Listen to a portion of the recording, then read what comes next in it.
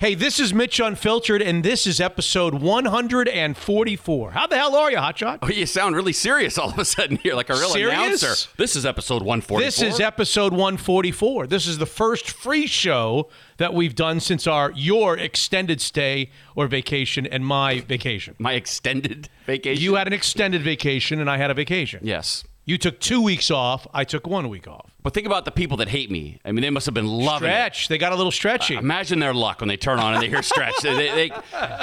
Can we wrap this up quickly? I have to get home. I got some top-notch boxing to watch tonight as we record on Sunday. We got to wrap this up. Let's go. Chop, chop You here. bought it? I paid $50. I couldn't believe I hit the button for it. Now, I'm sure I could have found it online for free. Like, is it a substantial enough fight that we should have waited to record episode 144 after it was over so that we can discuss the results like we do with Sunday Night Football? Oh. We used to wait till late at night on Sunday Night Football when the Seahawks were involved so that we could discuss the game. Should we have done that with the Mayweather-Paul fight? And I say Mayweather versus Paul because I never know which Mayweather and which Paul it is. You just cover yourself by saying Paul? It's kind of like Uncle Is. Look who's here. Look who's here, yes. Covers everyone. Well, as you told me on the last episode, you could not care any less. So Thank you for doing it right. Yeah, well, yeah. I'm a stickler for that stuff, too. Huge pet peeve. Yeah. Yes. But it starts at, I don't like either guy. I don't know one of them, but I'm tired of his name being... Well, good. You should want to see him get his face punched in then. No, I don't like either one of them. Oh, I see. Yeah, you don't like Mayweather. No, I never liked Mayweather. I got to tell you, Logan Money Paul... Mayweather. How much is he getting for this fight? I paid $50. Finally, the guy's making a couple bucks in his life. Do you get other fights as like Gary Coleman from Different Strokes fighting? Or Rest in peace. He's not with us anymore. Oh, that's right. Do we get like somebody from Archie Bunker's place? Or Yes, exactly right. Do we get any undercard? You'll be happy to know that Ocho Cinco is on the undercard. Get out of here. Yes. He's fighting? He's the first fight. Get out of here. I was looking. I was like, what's his record? 0-0. It's his first fight I thought you were going to say it's Ocho and Cinco. Oh, I should have, yes. I didn't know Who's he that. Fighting? Somebody that, like a defensive back? No, he's fighting. That would be good. Yeah. So I think it's an ex-MMA guy. I don't know. I didn't recognize Brian Perkins or something. I don't know how it started, but Chad Ocho Cinco's fighing. I'm like, really? And then there's two other, like, I guess, normal fights. Like, what's crazy about all of this is no one cares about real boxing. Well, like boxing amongst two people that are active and currently like boxing for a living. But we care about old washed up guys and people from other walks of life.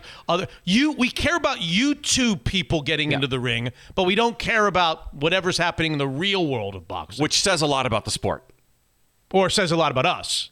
Yeah, I mean, you know where they're having it at the Hard Rock in Miami. That's you mean the football stadium? Yeah, Oh. They're not having it at like a casino. No offense to casino, but that's a big venue. They're probably going to have 30,000 people. It's crazy. I paid $50. He's fighting a guy named Brian Maxwell. I'm not too familiar with Brian Maxwell. I know Byron Maxwell. Oh, now that would be something. It was Byron Maxwell. Yes. So yeah, I paid for it for some reason. So we gotta wrap this up. I got boxing. What time does it start at night on Sunday? The night we're recording. Well, look how excited I am. I'm afraid that when people hear this on Monday or Tuesday, they're going to be laughing at me because Mayweather may have got his ass kicked. They're going to be laughing at you no matter what. I want people to tell me on Twitter if anyone else rented it. I'm really curious to see if I'm the only one. I can't be because people are into this.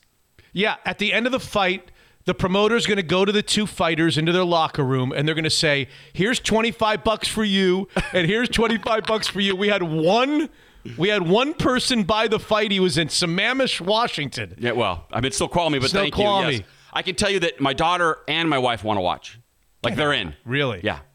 This is what it's come to. This is what it takes for them to watch. They've never watched a boxing match in their life. And they didn't answer. What time of night is it? The whole thing and why Sunday night? Isn't it normally? Yeah. Isn't boxing normally a Saturday night activity? Sure. Yeah. No clue. But Ocho Cinco, maybe he doesn't box on Saturday. That's right. Yes. No, but it starts at 4. The whole thing kicks off at 4:00 p.m. Oh, we got to get going. Well, that's what I'm saying. But, now I know why you wanted to start so early. Logan's not. Well, that's part of it. Well, the main event won't happen until like 6:30, 7 probably. So I'll be just fine. By the way, I can't even believe that you got me to talk about this at the beginning of episode 144. I don't care. I literally don't care. I understand, but Floyd says he expects to make between $50 and $100 million for the 8-round fight. And he believes he can pull similar figures if he fights his brother Jake later on in the year, which he's planning on doing. This is what boxing's come to. It is. It's crazy. People want to see this, really? Yeah. Okay. I'm going to give it a little look-see. Well, let's get through episode 144 so we can get you home. By the way, Logan Paul looked big. He looked shredded. He's a YouTube guy. I could beat him up. I'm telling you, I don't think he's going to win, but he looked I mean, I know he looked like he's really been working hard. He looked shredded at the weigh-in. If what's his name? Which Paul is he? Logan Paul. And what's his brother's name? Jake Paul. If either one of them walked into this room, Mitch Unfiltered's room, right now, I would have no idea. I love you for that. If you ask me, what do I think they look like? I don't have even an image or a visual in my head of what a Paul boy looks like. And I'm happy about that. I don't want them to have any more success and fame because they annoy the crap out of me. I truly don't know what they look like. That's great. You shouldn't. But they are annoying, and I want to see Floyd. By the way, Logan Paul said... Floyd's never knocked anybody out in his life. I know. Well, he's fighting a YouTuber, like you said. He might.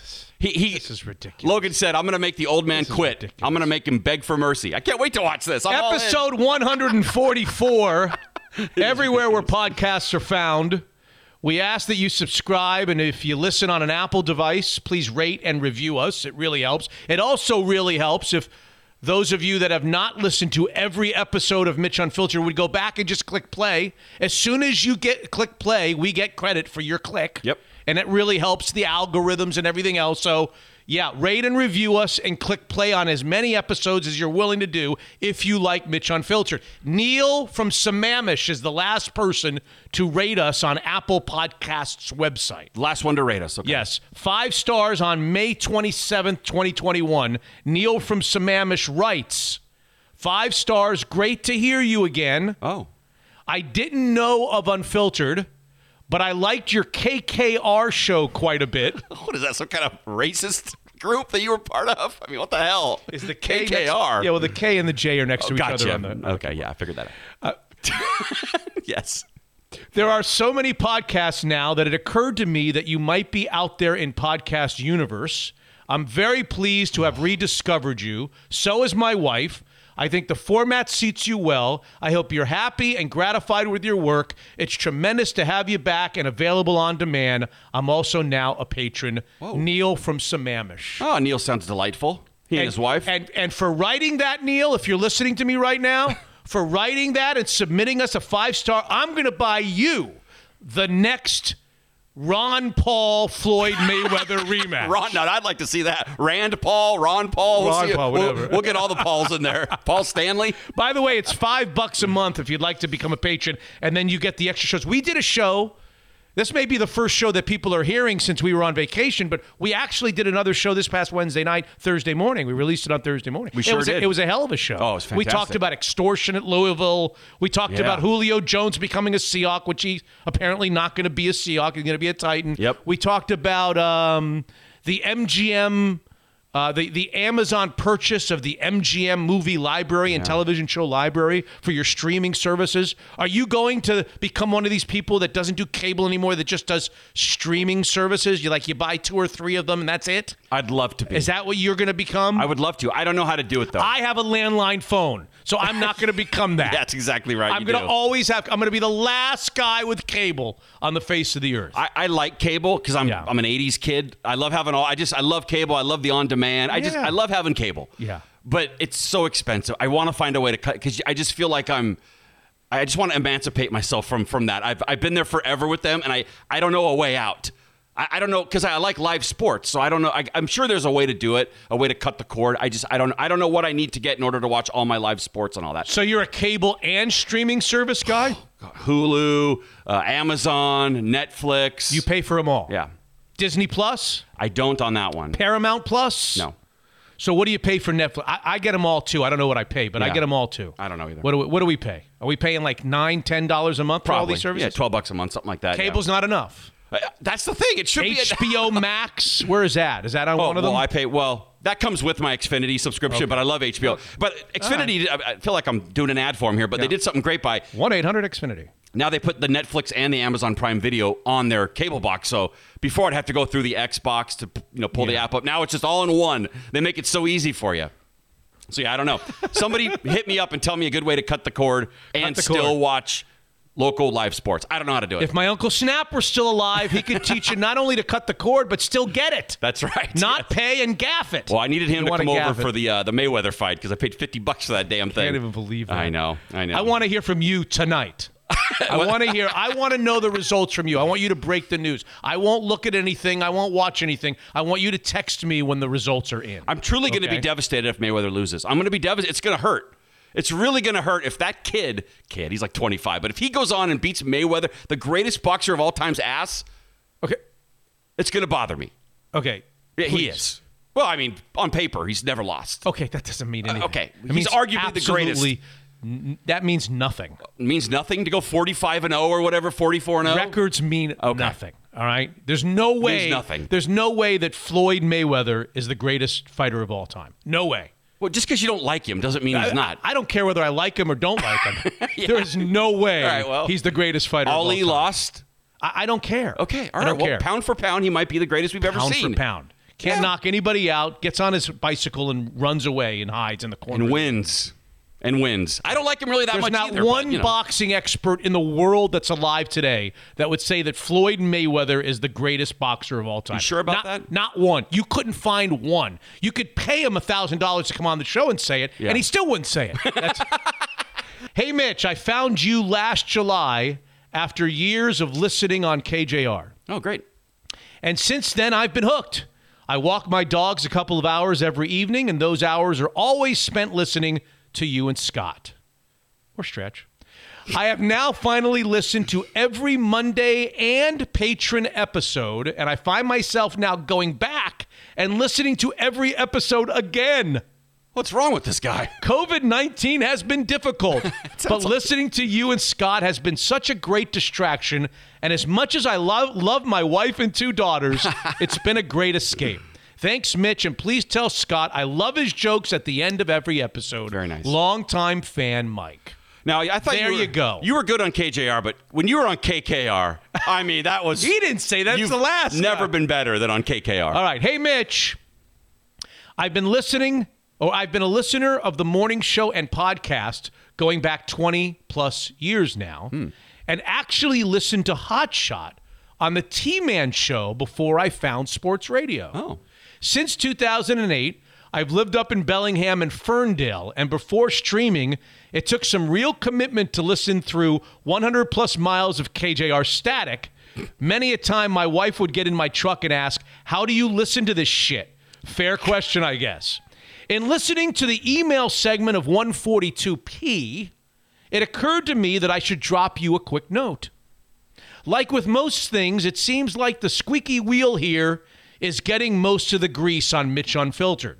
So I'm attempting to bring a little grease to all the other wheels. I, for one, whatever all that means, I don't know, really enjoy the entire show. The sports stuff is great. The non-sports interviews are even better most of the time. My favorite part is the banter between yourself and Scott in the open and the other stuff segment.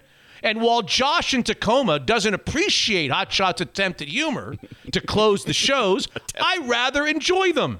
They are corny, cringeworthy, and generally elicit the Lee Trevino-like head shake from me a la Happy Gilmore. Sounds like a success.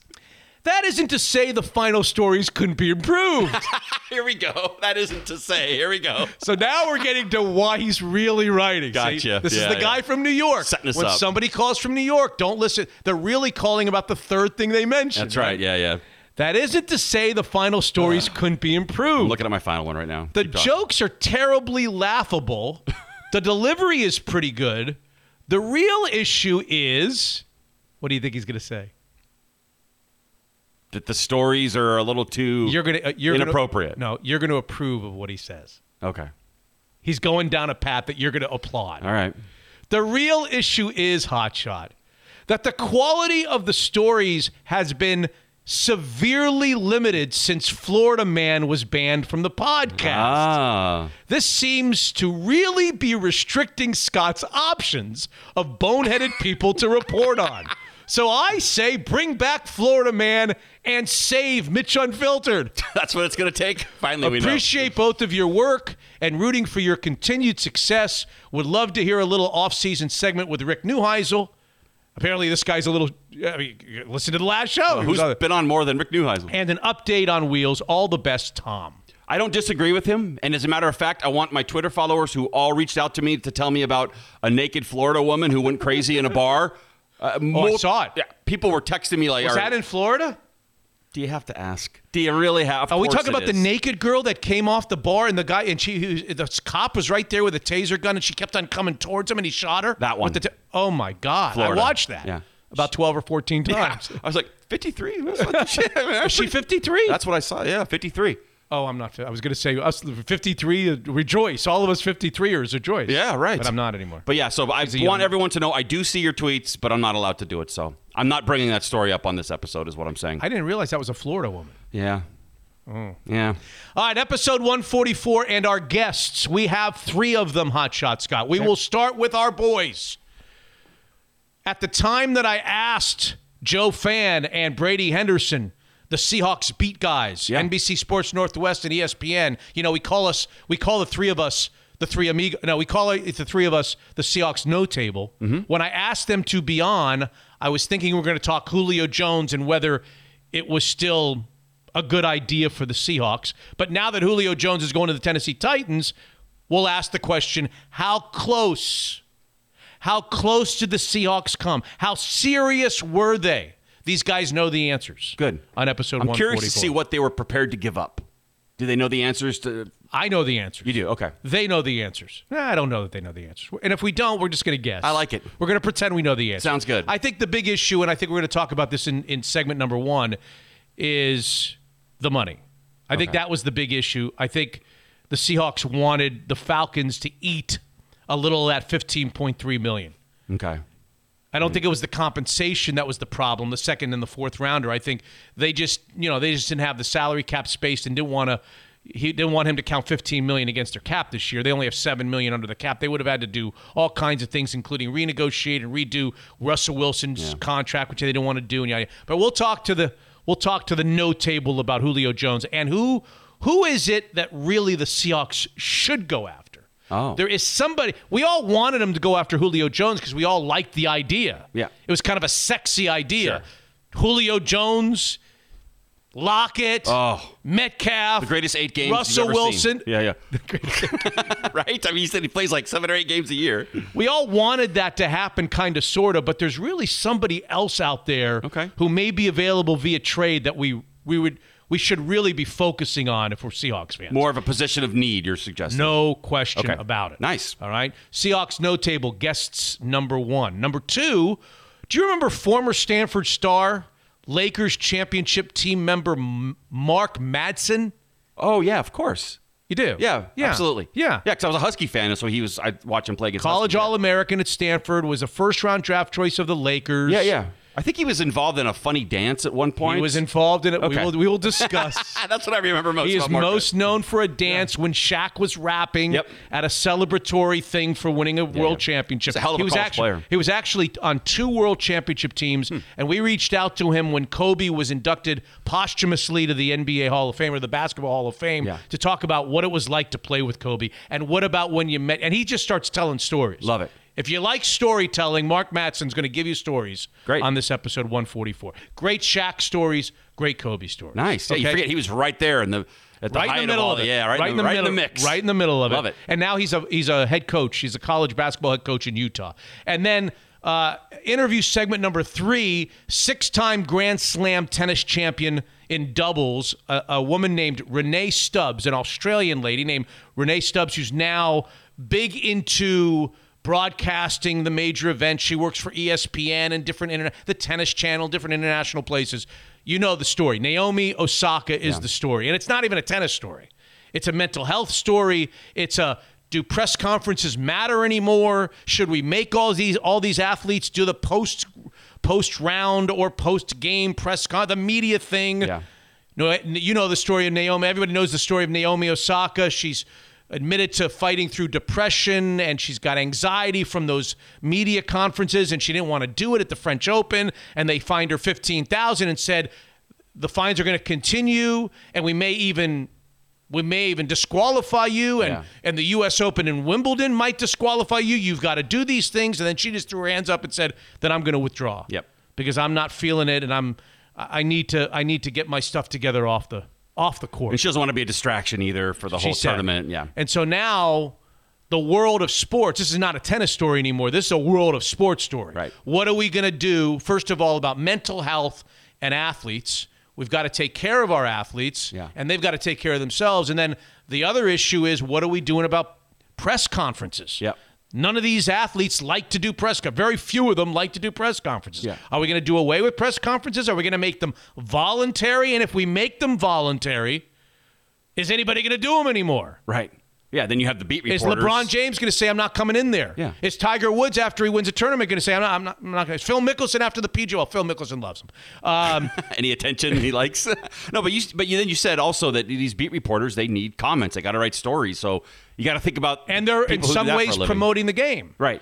I mean, does the French Open tennis, is the French Open tennis Grand Slam as big internationally as it would be if there were half or a quarter the number of people around the country, media people coming there, flocking there, and writing stories about the event? Yeah. Is its popularity kind of hung on those types of writers?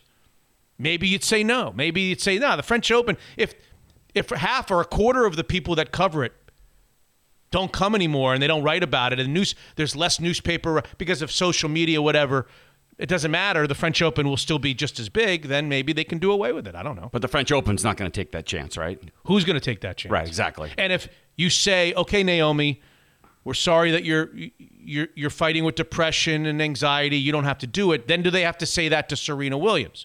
When Serena Williams loses on Sunday, which she did, and she says, Naomi doesn't do it. Yep. I'm not coming in there after a loss. I don't want to answer you these dopey questions after a loss. Yep. Then what do you do?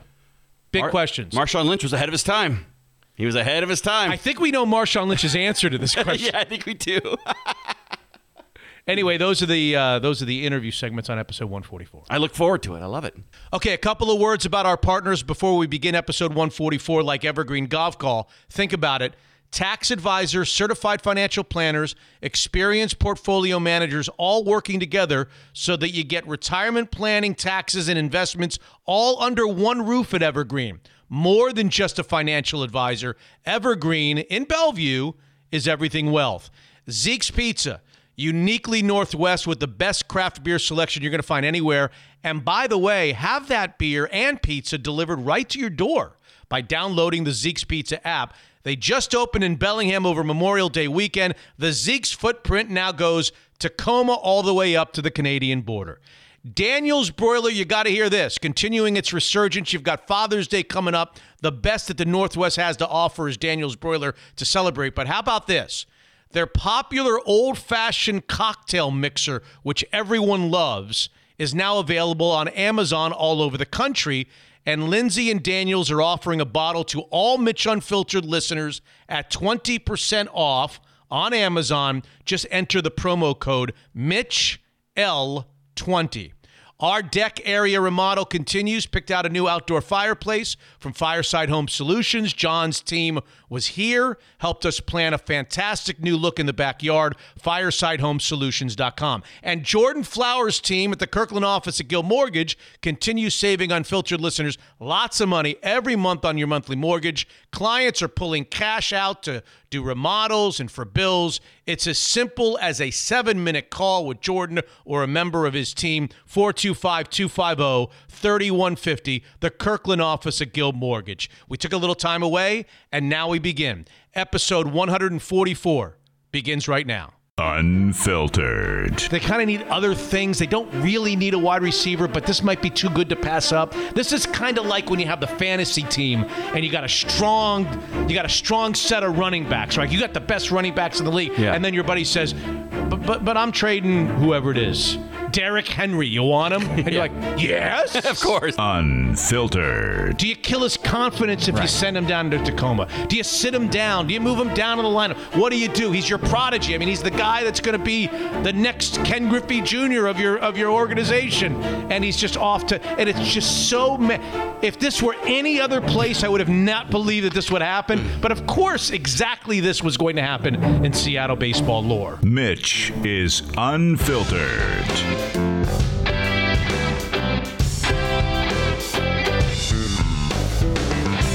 Episode 144, we'll do some stories here in segment number 1. We'll have some interviews, including the Seahawks note table in our very next segment. And then a Wild and Willie other stuff segment where Hotshot has been refueled by the listeners to do his thing in the other stuff segment. Well, at least one listener. One that we know of likes the jokes at the end. One poured in. Yes, or one poured in, yes. An email poured in. We were speaking of HBO Max. We talked about it just briefly in the first segment. Yeah. Have you been watching Mayor of Easttown on HBO Max? I think I know. This is like the other one that I asked you about that got really, really popular, and I had no idea. What's the one I asked you about? Bridgerton. Yeah, Bridgerton. Yeah. I didn't watch that one. Yeah. Mayor of Easttown, 7 episodes and done. Is it Mayor? No, it's Mare. It's about a woman named Marion, but everyone calls her Mare. Mayor. Hey, Mayor. I think that's what they called Mary Tyler Moore. Mayor, okay. On the show, yeah, Mayor. She's a Philadelphia, played by Kate Winslet. Oh, I like Kate Winslet. Well, I'm watching this show, and I'm like, oh, yeah, I forgot she's just this heavyweight movie star. Like, she's incredible in this series. It almost feels like we shouldn't be watching her in a TV series. So what's she's this? that good. Is this a period piece also? Is this like going back? No, not at all. No, it's about a detective that lives in Philadelphia, Pennsylvania. And it's on HBO Max. HBO Max, or which HBO. I think I get. Yeah. Yeah, if you have HBO, you have HBO Max. Oh, really? Everybody who has HBO Max? But you don't watch HBO Max on the cable system. You got to do it on your phone or something? I don't know how to do it. Well, I know that on Xfinity, HBO Max just pops up. If you just say HBO Max into your thing, it pops up. Okay. Anyway, Mayor of Easttown, if anyone needs a new series, I'd be shocked if you didn't like it. It was so good. Yeah, but you've given me some recommendations before, and they've just fall flat on their face. Flat on their face, though? A couple You didn't like the McDonald's documentary. I remember that. Did. No, I did. Oh, you did? Yeah, I liked it. So what did I give you that fell flat on your face? A lot of them. A lot of them. Come on, that's not true. A lot of them. Okay, well, you're a picky eater, and you kind of have this weird taste in things. So for everyone else listening, I'm not a picky eater. Mayor of Easttown's great for everybody else who needs a new series. Check it out. It's not Mayor, though. It's Mayor. Mayor of Easttown. Yeah, Mayor of Easttown. Yeah, whatever. Yeah. And it's about a detective. She's a small-town detective who grew up in this little town. She was the star basketball player there, but she's never left. And then some murders happen. Some kids go missing. Yeah. And she's on the case. But there's a lot of other side. It's really good. Like, it's kind of like Who Did It? They give you a lot of red herrings. This guy looks creepy. This person's new to town. It's really good. I thought it was great. Maybe I'm alone. Is there one season's worth on there? That's it. 7 episodes, one and done. I doubt there'll be a second. Oh, so it's just like a one and done deal. I think so. Yeah. Oh. Yeah. I don't know how they would have a second where things just happen. Did you ever watch The Morning Show with Jennifer Aniston and Steve Carell? The Morning Show? The Morning Apple? Show? I think it's called on Apple. Oh, I think it was called The Morning Show. I don't have Apple TV, so I haven't watched it, no. Yeah. Okay. No. Yeah. So there you go. That's my recommendation for everybody. Julio to the Titans. Julio Jones was traded to the Titans over the weekend for a 2nd and 4th round draft choice. The Falcons are sending the Titans a 6th round draft choice. At the end of the day, there will be no Julio Jones in Seattle. Are you sad about that? I always do that thing that everyone does where as soon as I hear he's going to the Titans, I'm like, well, he's old. He can't stay healthy anyway. Who the hell needs him? Hey, we don't need a receiver. That'd be stupid. What are we getting? Meanwhile, That's 3 days earlier, I was like, Julio. Classic sports fan move, right? So, yeah, I mean, I'm kind of bummed, but, he's old. Who needs him? Nah. Yeah, it would have been fun. It really would have been fun. But so in the Seahawks, you remember when they acquired Jadeveon Clowney right before the season, how excited we were. It was the day of a Husky home game. I was standing waiting for a bus in the U District going to the game. I'll never forget. So John Schneider pulled that off. It didn't really result to much. We always seem to get excited for a lot of things that don't ever pan out. But when they did that, the Houston Texans, you may or may not recall this. I don't know whether you will. The Houston Texans actually swallowed some of the remaining year of Jadeveon Clowney's contract to make that happen. That was one of the Seahawks' prerequisites. Yeah, we'll make this trade. We'll send you the compensation, but we don't want to pay his entire salary coming up because we can't fit it under the cap. Okay. That's kind of what I was referring to in the T segment. That's what I understand. I don't want to talk too much about this because you're going to get the listeners of Mitch Unfiltered. You're going to get all you want about Julio Jones in our next segment with the Seahawks No Table, and they know more about it than I do. Okay. But what I gather from them and others is that John Schneider was ready to make this deal, that Russell Wilson really wanted this deal. I can imagine. And I think even with the limited amount of draft choices that you had left at your disposal, you don't even have a number one next year because of the unsigned Jamal Adams. Right. He's not unsigned, but one more year anyway. I think they were prepared to do what the Titans did, give a second rounder, maybe even a fourth rounder. But what they were asking the Falcons to do was, he's got a 15.3 salary cap number next year. And that's salary. Okay. No, he's got a bigger contract number for the Falcons. But for the Seahawks, for the acquiring team, you're responsible for his salary. Okay. Which would have been, and they got $7 million. There's $7 million under the cap. Right. And he had a 15.3. Right. You want to do the math on that? Where's that other 8 point something coming from? Well, Mitch Unfiltered. Right. Patrons. Yes. But as I gather it, they wanted the Falcons to say, all right, we'll pay $10 million of it. You guys pay $5 million. Or we'll pay $8 million of it. You guys pay $7 million of it. They wanted them to pay a little bit so they didn't have to make drastic changes. Because at the end of the day, we keep coming back to this Russell Wilson renegotiation, which I think is very interesting. Okay.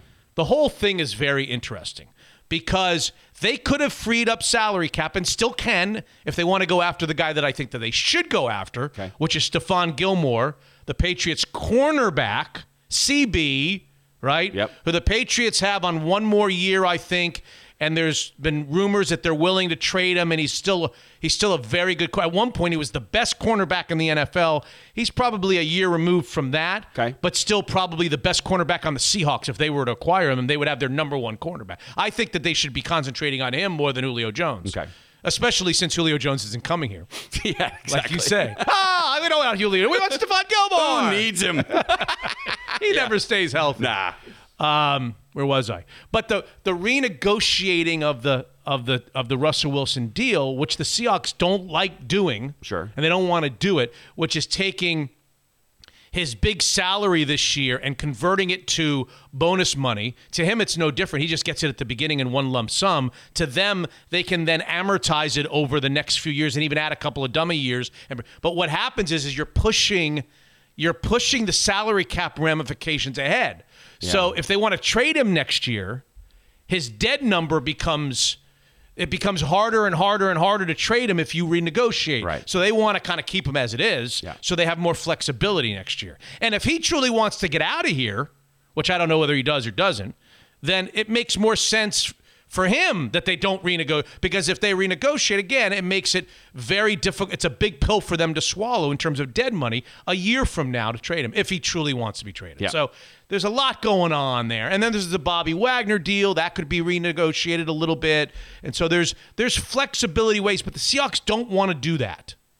They didn't want to do it with Julio Jones, so Julio Jones is now a Titan. Yeah. And I don't think they want to do it with Stephon Gilmore or anybody else. So we'll kind of wait and see whether the Seahawks are as is, there'll be no Julio Jones, or whether they're going to maybe they're taking a run behind closed doors right now as we speak on Stephon Gilmore. So the Falcons didn't eat any of Julio Jones' salary for the Titans? Titans, according to what I read, all the reports I read is it was a straight trade. Wow.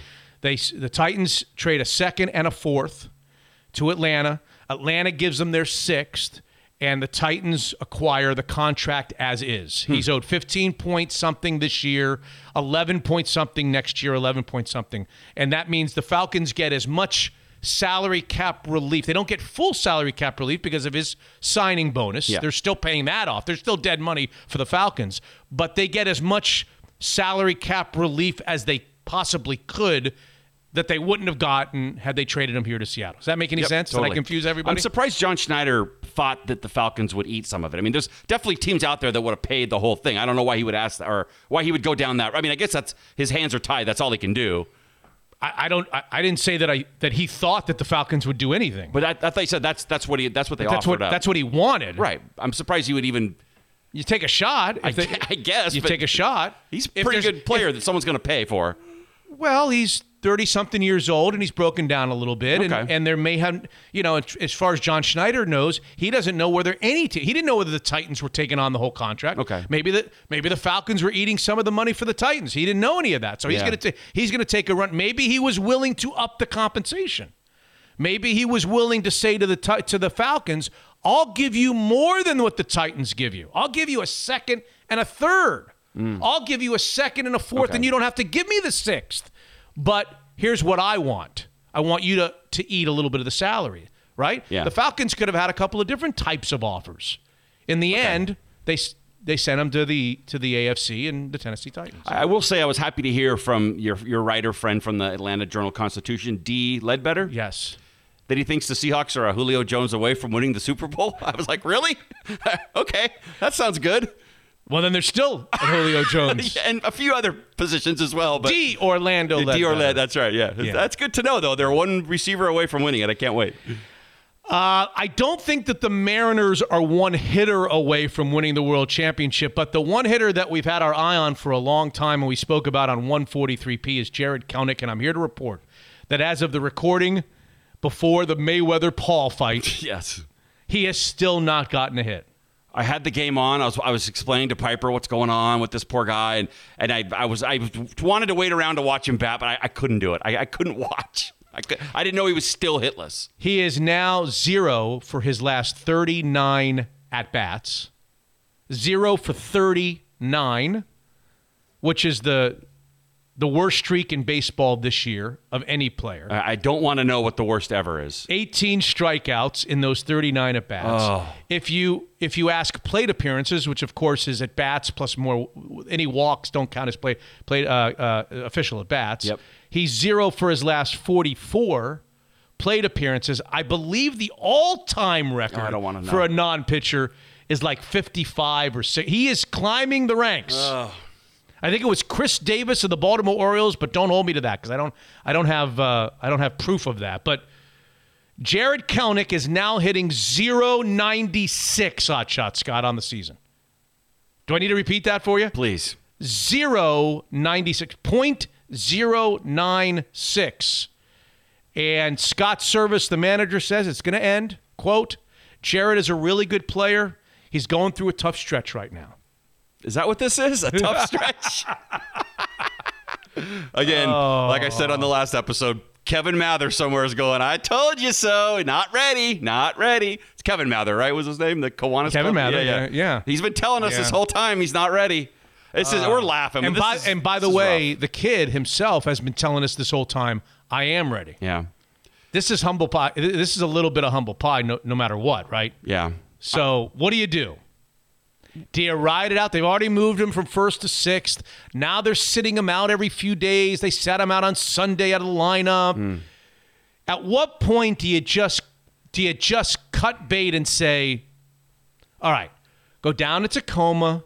Yeah. Here's a car. It's just 40 minutes, 30 minutes down the road, and just beat the hell out of the ball for a couple weeks. You're fine. We love you. We'll bring you right back. At what point do you just let him go face AAA pitching and sock a couple of doubles and home runs? Here's a meatless sandwich for you. Head on down to the old AAA park with some crappy food. And yeah, but I mean, you risk messing with his head and his confidence. And this isn't messing with his head and his confidence. Well, yeah. Isn't 0 for 44 messing with his head and his confidence? At what point? I mean, look, I was. By the way, I'm not saying this move him to Tacoma like I've been saying it all along. I haven't been saying it all along. I've actually been in the camp of, look, he's gonna be great, he'll figure it. And once he starts hitting, he's not going to stop. He's going to be great. I told you this on 143P. Yep. And so I was in the category of the people that said, don't send him back down. But at some point, that was at 130, I think, at .130 and 125 and 117 and 109. He's now hitting 096, and he's striking out essentially half of his at-bats.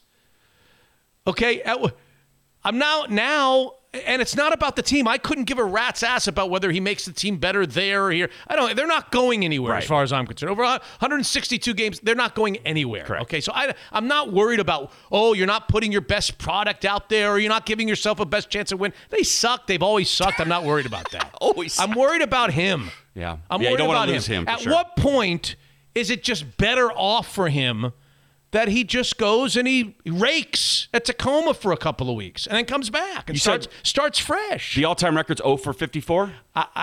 In plate appearances, I don't know. Okay. I think it's 55 or 60, something like that from Chris. I mean, So I'll answer your question. You send him down at 0 for 54, if in fact it's 55. You don't want him to set the record, all right? You cut bait right before he's about to set the record. That's what I would do.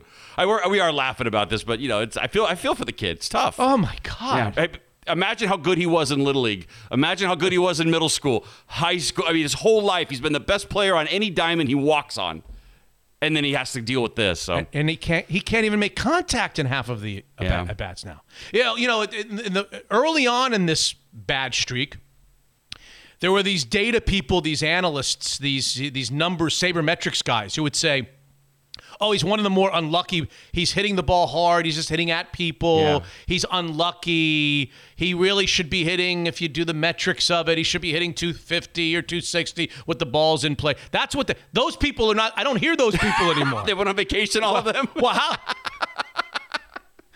Yeah. Well, how do you give me that when he's not making contact? Now? Right. So looking at called third strikes deep in games, and I still think, I'm going to say it, I still think Jared Kelenic is going to be a star major leaguer.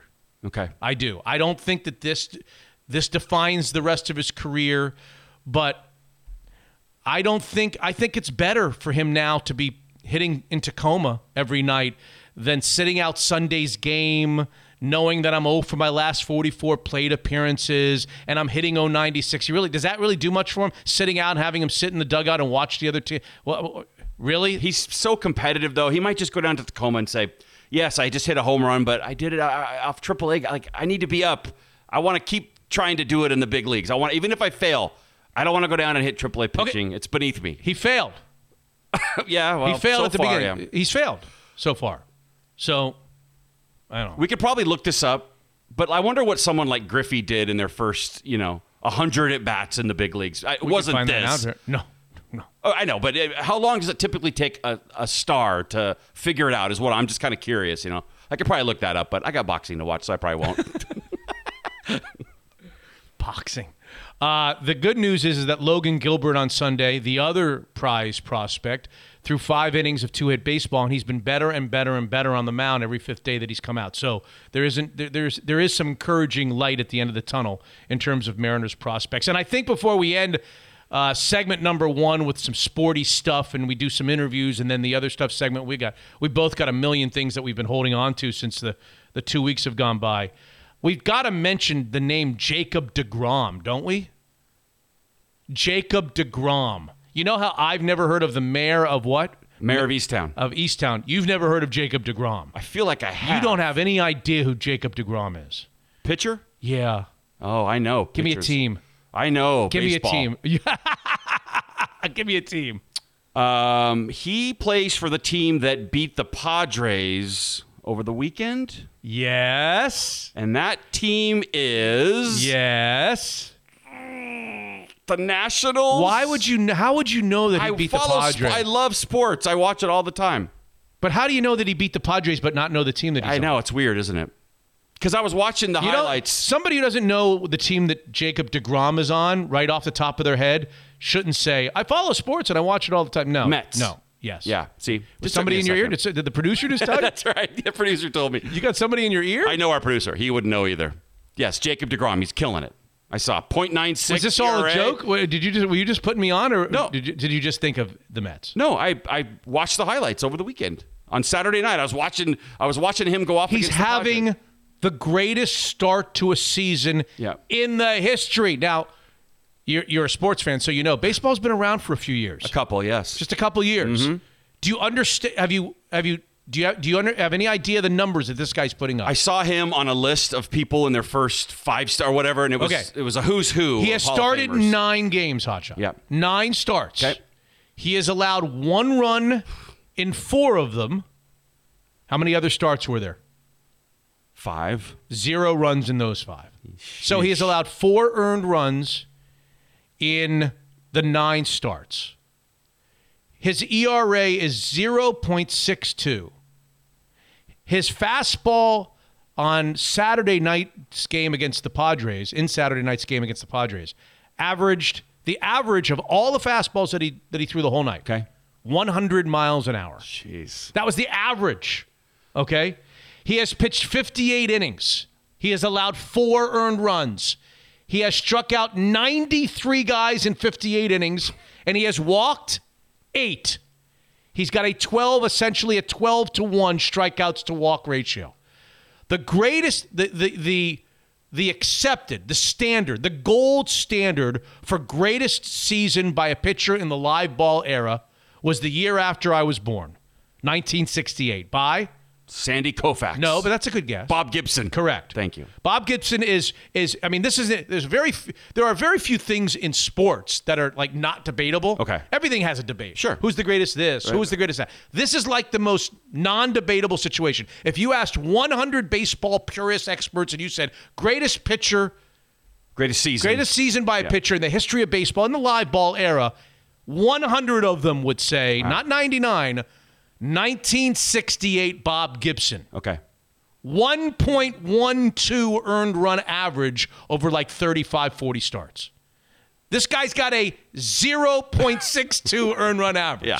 Right, this guy is 32 or 33 years old, not 25, 26. Yeah. And untouchable. Absolutely untouchable. I could probably look this up as well, but what was his career like the previous 10 years? I mean, he's been very good for a long time. Okay, so it's not just like an aberration. No.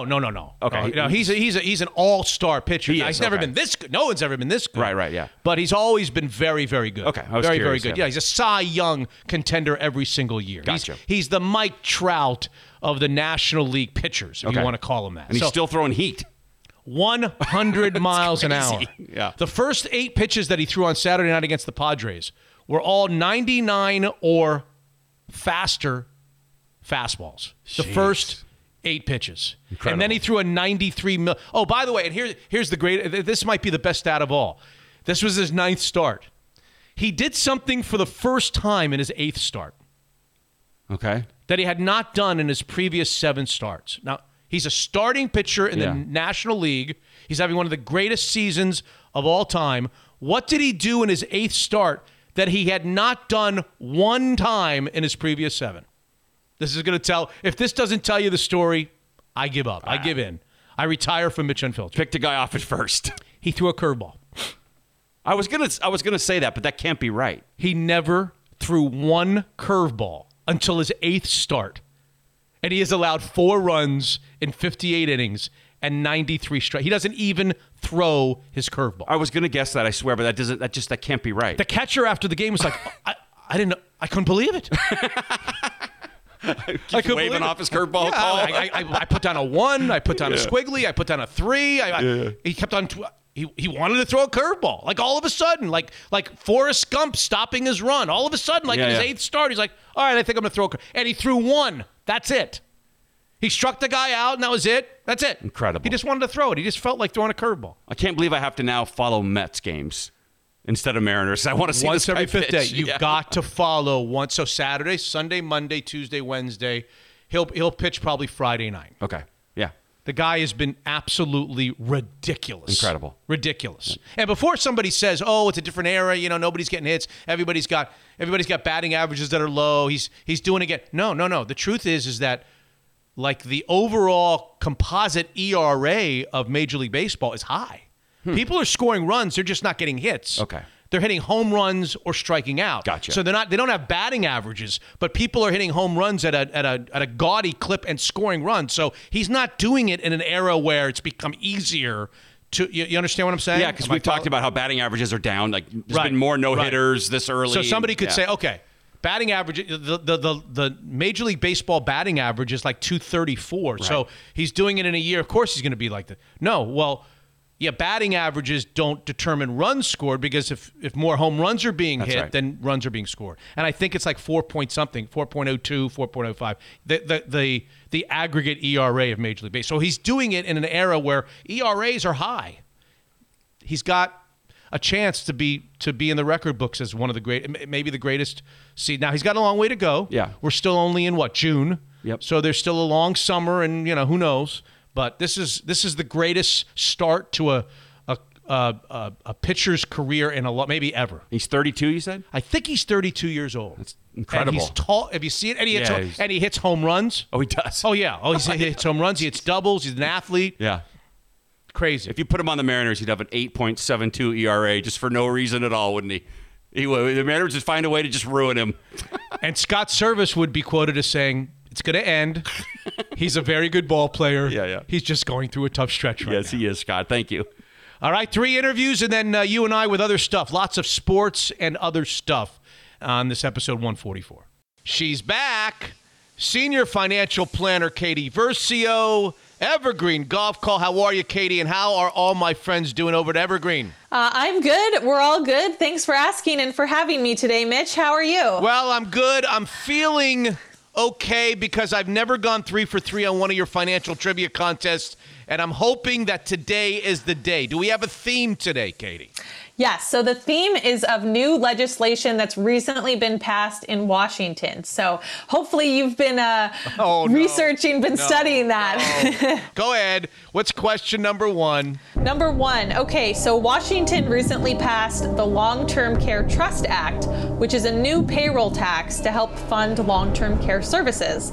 According to Morningstar, what current percentage of individuals turning 65 will end up needing some kind of long-term care in their life? Is it 30%, 45, 60, or 70%? Oh, I'm going out the window right away. I'll say 60%, Katie. Oof, unfortunately, the answer is 70%. So that means the majority of those that are turning 65 today will need, whether it's nursing home care, assisted living, home health care, some kind of services as they age. I'm protesting Morningstar. Go ahead. Question number 2, Katie. Okay, true or false? This one's a little bit easier. You only got 2 options here. No. So all workers, since this is a payroll tax, all workers in Washington state are required to pay this tax. True or false? I'll say true, Katie. Go ahead. Tell me it's false. Oh, no. Sorry. It's good news for the taxpayers, not good news for your record here. But there are some exceptions. If you're an independent contractor, if you are a 1099 worker, you don't have to pay this tax. If you don't want to, you can opt into it. Also, if you have a long-term care policy or you purchase one in 2021, you are able to opt out of this tax. When my parents see my report card, going to be bad news in the Levy household. Go ahead. Question number 3. Let me see if I can save some face. Go ahead. All right. So another law that was recently passed but is currently being debated. There's some lawsuits against this one. It's regarding capital gains. How the law stands today is there will be a flat 7% tax that's assessed to capital gains exceeding what dollar amount? Is it $50,000, $100,000, $250,000, or $300,000? I'm throwing the 2 extremes out. I'm in the middle of 100 and 250. I'll go 100,000, Katie. Ooh, I'm sorry that you're 0 for 3 on this one. It's actually $250,000. Really? If you are selling stocks, any other types of property, and you have gains in a given year above $250,000, as the law stands today, there will be a flat 7% tax assessed to that. Have you ever heard of going easy on the host, Katie? You're supposed to go easy on the host. I love her anyway. She's back with us, senior financial planner Katie Versio of Evergreen Golf Call. More than just a financial advisor, Evergreen Golf Call is everything wealth. Unfiltered.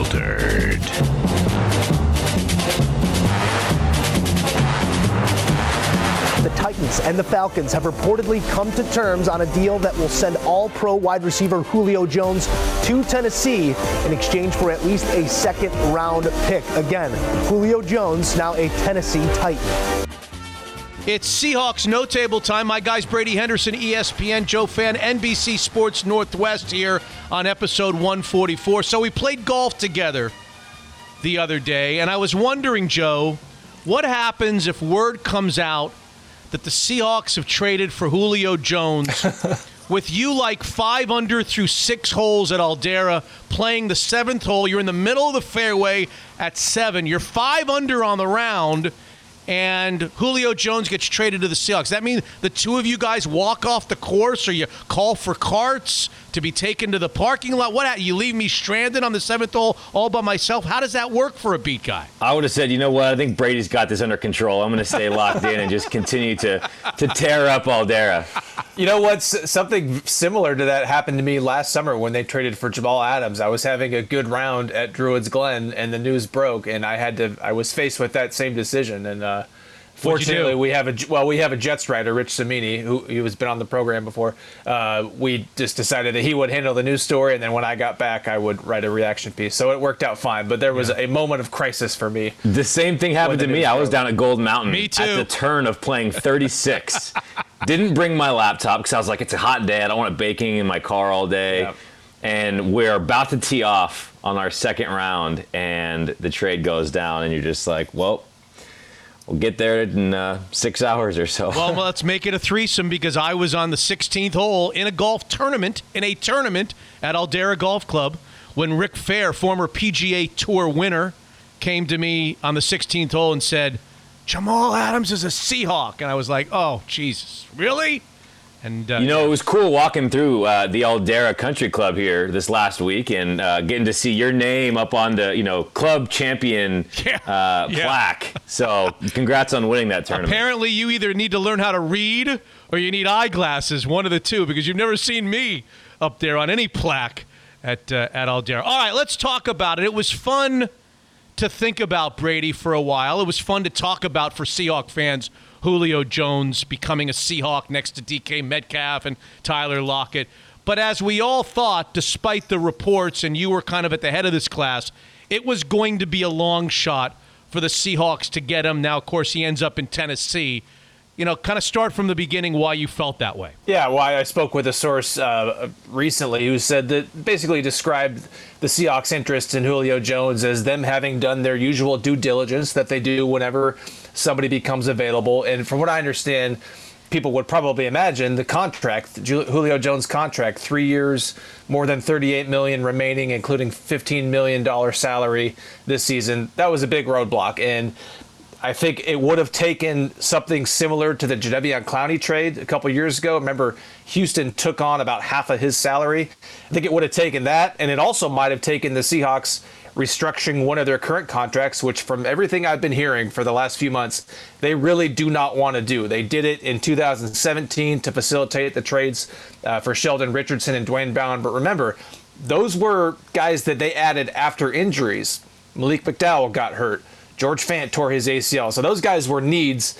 Julio Jones would have been a luxury in an already loaded receiver core. So it just wasn't something that they were going to extend themselves in order to pull off. Joe? Yeah, I think that I agree with Brady. I always seemed like a long shot. To me, it was more of it's not super practical, but it'd be a whole lot of fun. And so when covering a team, let's go on Team Chaos and find a way to make it happen. All of a sudden, you're covering a team with Julio Jones, DK Metcalf, and Tyler Lockett. But no, it did always seem like a long shot. It didn't seem like it was a very practical move, especially, not just the cost, but like Brady said, the need. The real loser here is Falcons fans who never get to see Kyle Pitts, Julio Jones, and Calvin Ridley take the field together. But A.J. Brown and Julio Jones coming to town in Week 2 for the Seahawks home opener should be a whole lot of fun. Yeah, and if the Seahawks weren't gonna pull this trade off, which again it was a long shot, I think the worst case scenario would have been that the 49ers got it. Remember, the 49ers were believed to be involved to some degree in a potential trade for Jones, and imagine the Seahawks with their suspect group of cornerbacks having to face Julio Jones twice a season. That's certainly something that they would have liked to avoid. So I'm sure that they're glad that he landed in the AFC as opposed to the NFC, especially the NFC West. And now, whatever resources they might have spent on Julio Jones, they can now address their cornerback spot, which is the biggest weakness on their roster, and they know that. We'll get there in a moment. Can we put away the Julio Jones thing for a second, Brady? Can we assume that the Tennessee Titans are paying they're inheriting the entire contract, right? The Falcons are not swallowing any of that $38 million that you were talking about. I have not heard anything since the reports came out or since the trade became official that Atlanta is taking on any of that salary. So until I hear otherwise, I'm assuming that that's the case. That's what I understood, that was the talk around the league, that Atlanta was not willing to take on any of that salary. Remember, one of the reasons they were interested in trading Jones, they wanted to trade him in the first place, was to clean up their cap. And so when you start taking on some of the salary, that sort of defeats the purpose of trading him. So the only chance the Seahawks really had was if no team in the NFL was willing to take on the entirety of the contract, the remaining of the contract. As soon as the Falcons found somebody, and in this case Tennessee, that would take on all $38 million, the Seahawks were essentially out, right?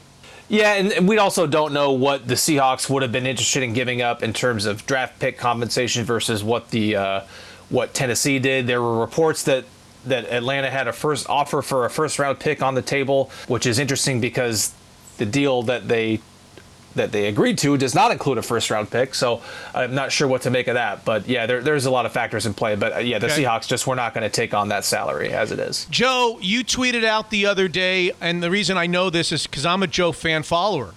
I am. When Joe fan speaks, I listen. He's like E.F. Hutton, which you guys don't remember because you're too young. But, Joe, you tweeted out something along the lines of Julio Jones is better than nothing, but Stephon Gilmore is better than Julio Jones for the Seahawks in terms of acquisition. So now they have not improved their wide receiving core, but they can take a good, hard, long look at Gilmore and the cornerback room of the Seahawks. Yeah, I mean, the Patriots need him. The issue is he's just not happy there right now, and he wants to get paid. And so they have something to figure out with him.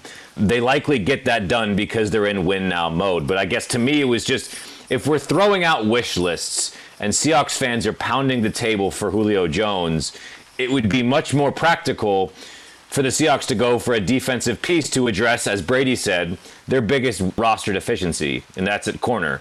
And you're getting a guy who is coming off of an injury and only played or didn't play a full season and is over 30 now. But at the same time, this is a guy who would be, and you automatically become your number one corner.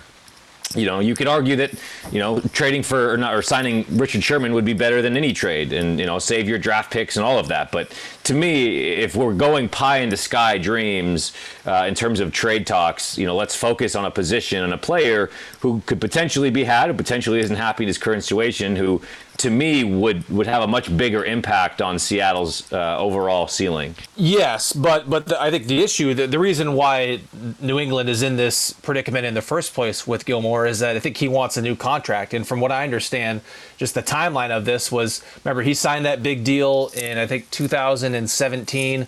At the time, it was near the top of the market for cornerbacks. And then he very quickly, between the way that he played and the way that the cornerback market took off, that contract became outdated. So basically what New England did was they advanced him some of his salary from this season to, I think it was maybe last year or the year before, basically just to buy themselves time, knowing that it's going to solve the problem now, but they're going to have to revisit this later. And so, I think he made $13 million last season, according to the contract figures I'm looking at. It's Spotrac right now, and he's only set to make $7 million this season. So I think that anybody who trades for Stephon Gilmore, he's probably going to want a new contract. And so then the question becomes, how much money do you want to invest in a 30-year-old cornerback who 2 years ago was the NFL's Defensive Player of the Year, but last year did not play at that level? And when we're talking about acquiring players with salary, we go back to the conversation that Brady brought up at the beginning of this segment, which is the Seahawks are in a position where they might have to redo a Russell Wilson's deal or a Bobby Wagner's deal. And as Brady has pointed out over and over again, they don't want to do that.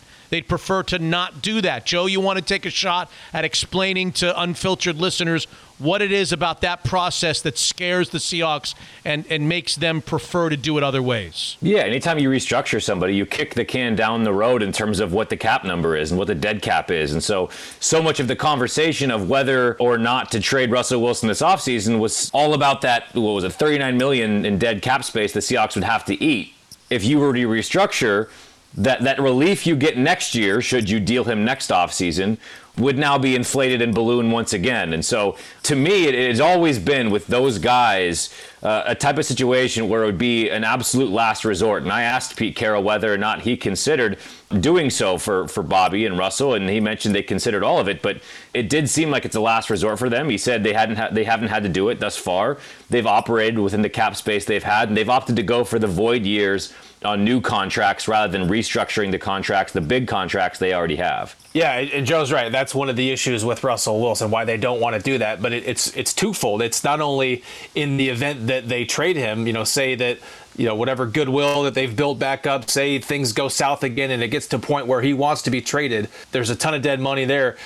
It's also an issue if say things go smoothly for the next few years and they want to extend him.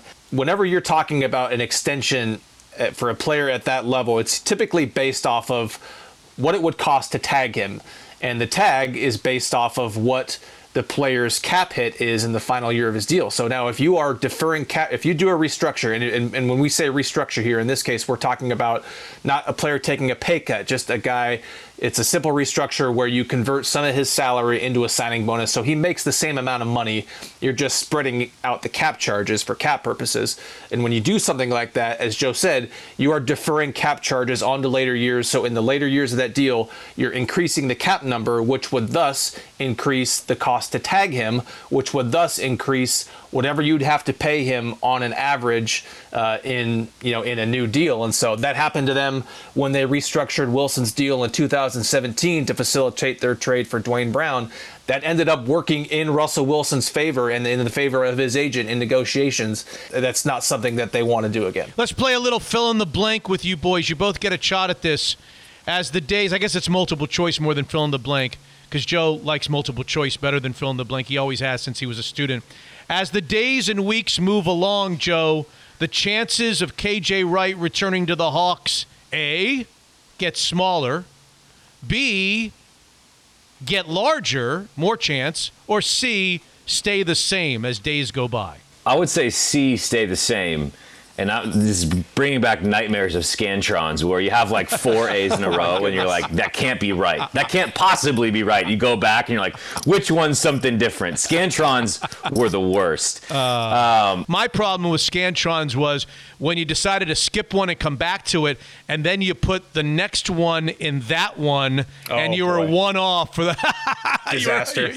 And then you got to the end and you got to 40, the 40th question, and you realized, wait a second, I just did 39, so 39, 38, 37, 36, all the way back to the one you skipped was wrong. Not that I remember any of that, but go ahead, Joe. I interrupted. I digress. I think it stays the same. Pete Carroll made it pretty clear they're not talking with KJ Wright. They want to see what they have in camp. They want to see what they have in Darrell Taylor, in Cody Barton, potentially even Ben Burkervin. They've invested so heavily in Jordan Brooks, obviously, a guy they spent a first-round pick on in 2020. They've invested so heavily in Barton, Darrell Taylor, and Jordan Brooks that at some point those guys have to get on the field. And the roadblock with signing KJ is either A, more Scantrons, more options here. Is KJ Wright happy in a potentially part-time role? B, are you relegating Jordan Brooks back to a part-time role? C, are you just giving up on Cody Barton altogether? I think they really want Jordan Brooks to be their starting will linebacker, and I think they want Cody Barton to be in a competition with Darrell Taylor, to where Darrell Taylor could potentially be Bruce Irvin 2.0, to where he's a 3-down player, he stays healthy, he's everything they hoped he'd be from a pass rush standpoint, but quick enough to play in coverage. And then since he's not on the defensive line in base downs, you're getting more snaps for Carlos Dunlap, Benson Mayowa, Alton Robinson, Kerry Hyder, who can play both inside and outside, but was more effective at the 5-tech. You have a pretty solid group depth-wise at the defensive line spots. And so if Darrell Taylor's able to make a successful move to Sam, that opens up some reps there. And I think they would expect him to beat out Cody Barton.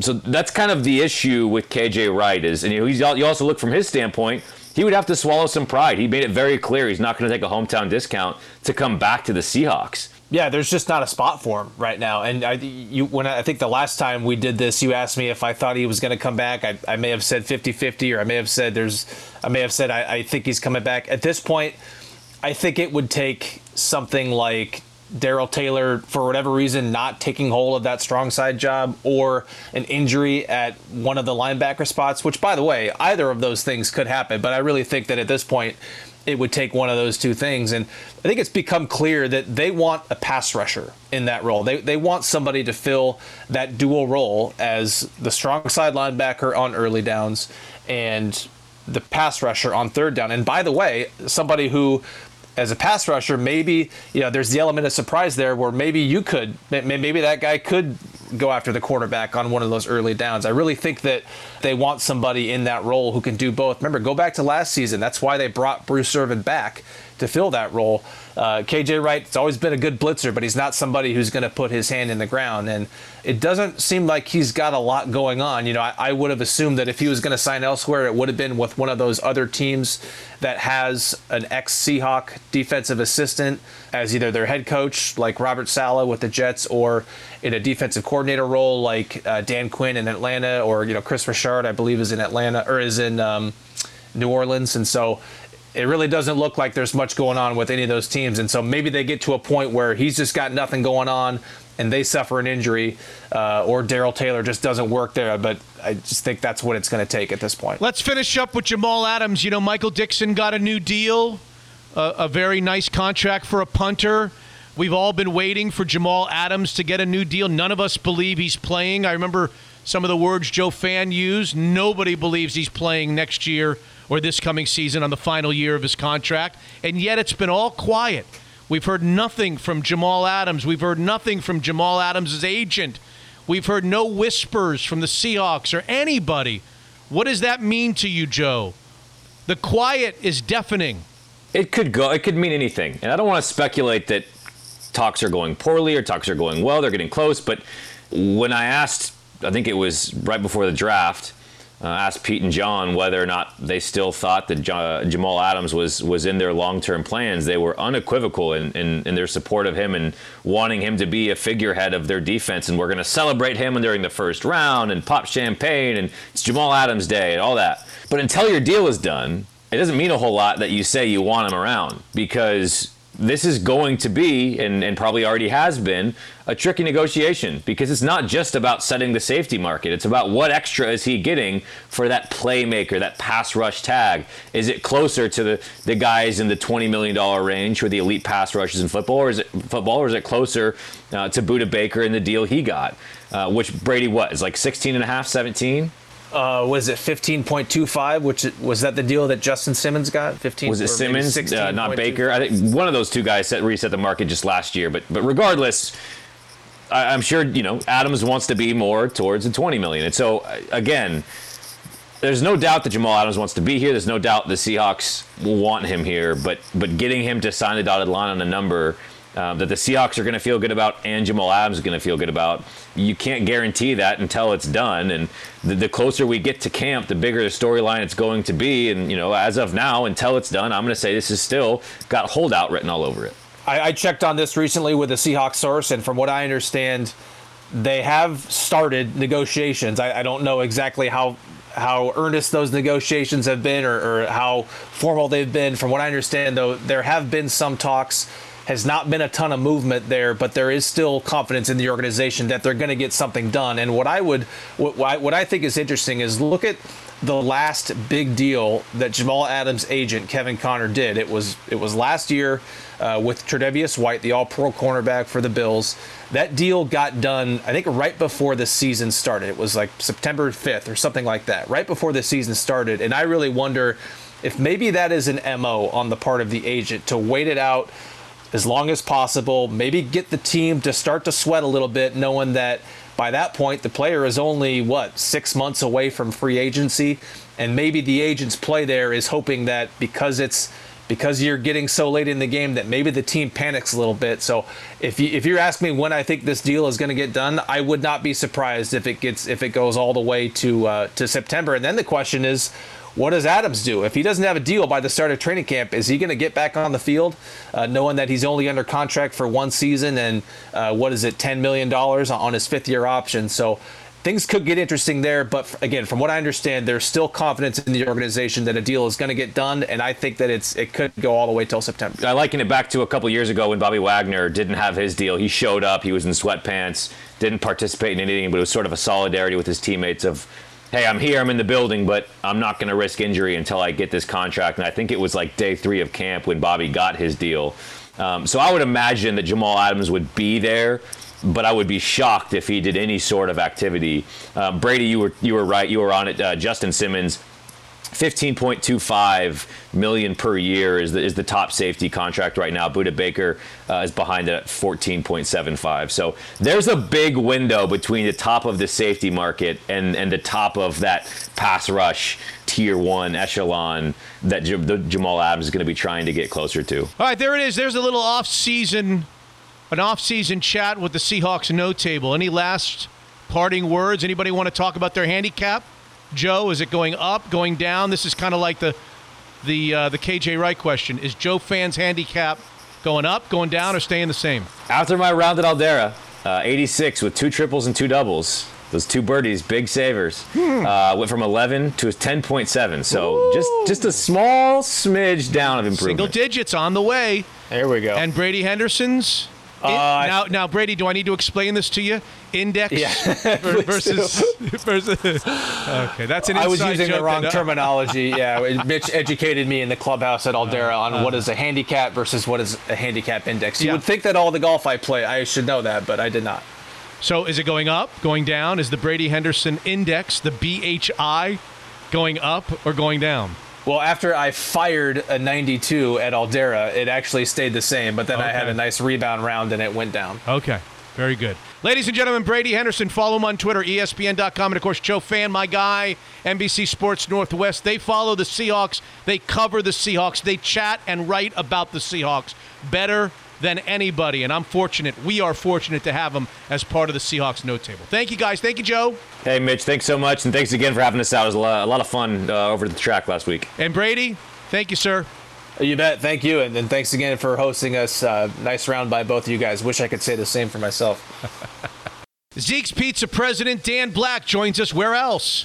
On the Zeke's Pizza hotline of Mitch Unfiltered. Dan, no masks necessary for those that have been vaccinated twice. What does that mean for all the great locations of Zeke's Pizza now? Yeah, absolutely great news. The weather's awesome. We're coming out of COVID, so the party's on at Zeke's.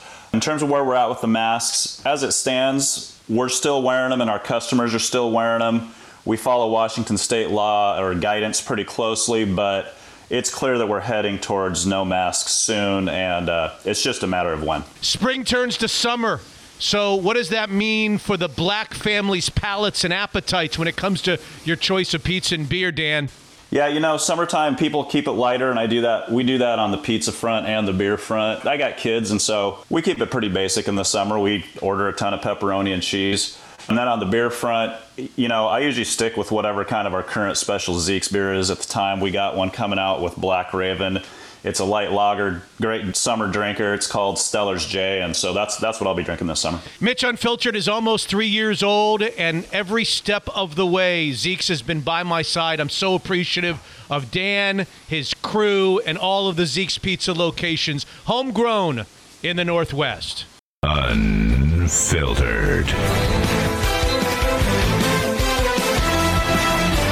Lakers have won 6 out of their last 7. Nice pass to Madsen. Came right out of his shoe. He's staying after it. Nothing's going to stop Madsen. Oh, nice tip in by Shaq. Beautiful tip in. Mark, go get your shoe.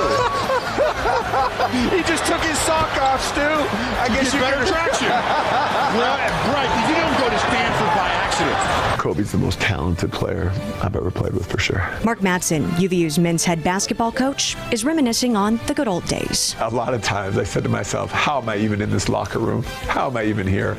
Because Kobe and Shaq were so talented. Sharing a smile. A lot of people were nervous to ask Kobe for autographs, including me. Episode 144, Mitch Unfiltered. It's been 18 months since the world was shocked with the death of Kobe Bryant, his daughters, and others in that helicopter crash. A few weeks ago, inducted posthumously into the Hall of Fame. You remember Mark Madsen from his days at Stanford as a player, then on 2, I believe, of the NBA championship teams of the Lakers. He was also an assistant there in the final couple of years of Kobe's career. Mark's now the head coach of Utah Valley University and joins us here on Mitch Unfiltered. Hi, Mark. Mitch, what's going on? Thanks for having me on the show. The Mad Dog is on the show. Now, who had the nickname first? Russo, Chris the Mad Dog Russo, or Mark the Mad Dog Madsen? I want to know. That's a great question. Not sure, but I will tell you it was my PE teacher that gave me the nickname, Mr. Cornell, in Danville, California. Gave me my nickname. Shoot, Why? I don't know, 30 years, 20. Why? Why? What'd you do? I think he had a nickname for everybody in the elementary school, and he said, "Man, you play hard. We're going to get you a nickname, and this is the nickname." And then it just kind of stuck with me from that point on. Did Montgomery call you the Mad Dog? No, he didn't, but my teammates did at Stanford.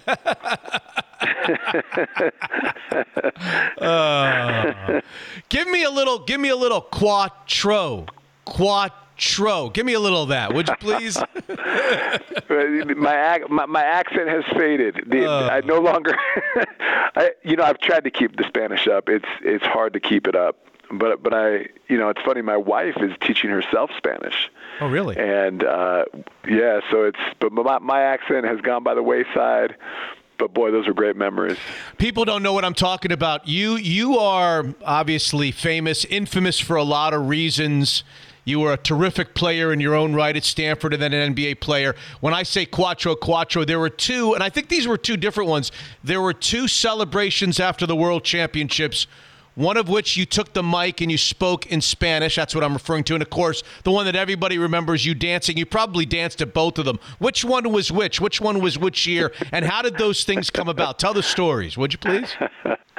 Mitch, you're putting me on the spot, man. You're putting me on the spot. Hey, so what happened was I joined the Lakers in 2000, the summer of 2000, and Shaq was at the peak of his career. No one in the NBA could stop Shaq. Kobe was coming into his prominence, and we won the championship. I'll never forget being at the Staples Center, because it used to be you looked out from the Staples Center and it was just a huge parking lot. Well, it's been developed. You got the Nokia Center. You got a nice either Ritz-Carlton or Four Seasons right there. But there was hundreds of thousands of people out there for the parade. And you had Shaq on the mic, and Shaq started rapping.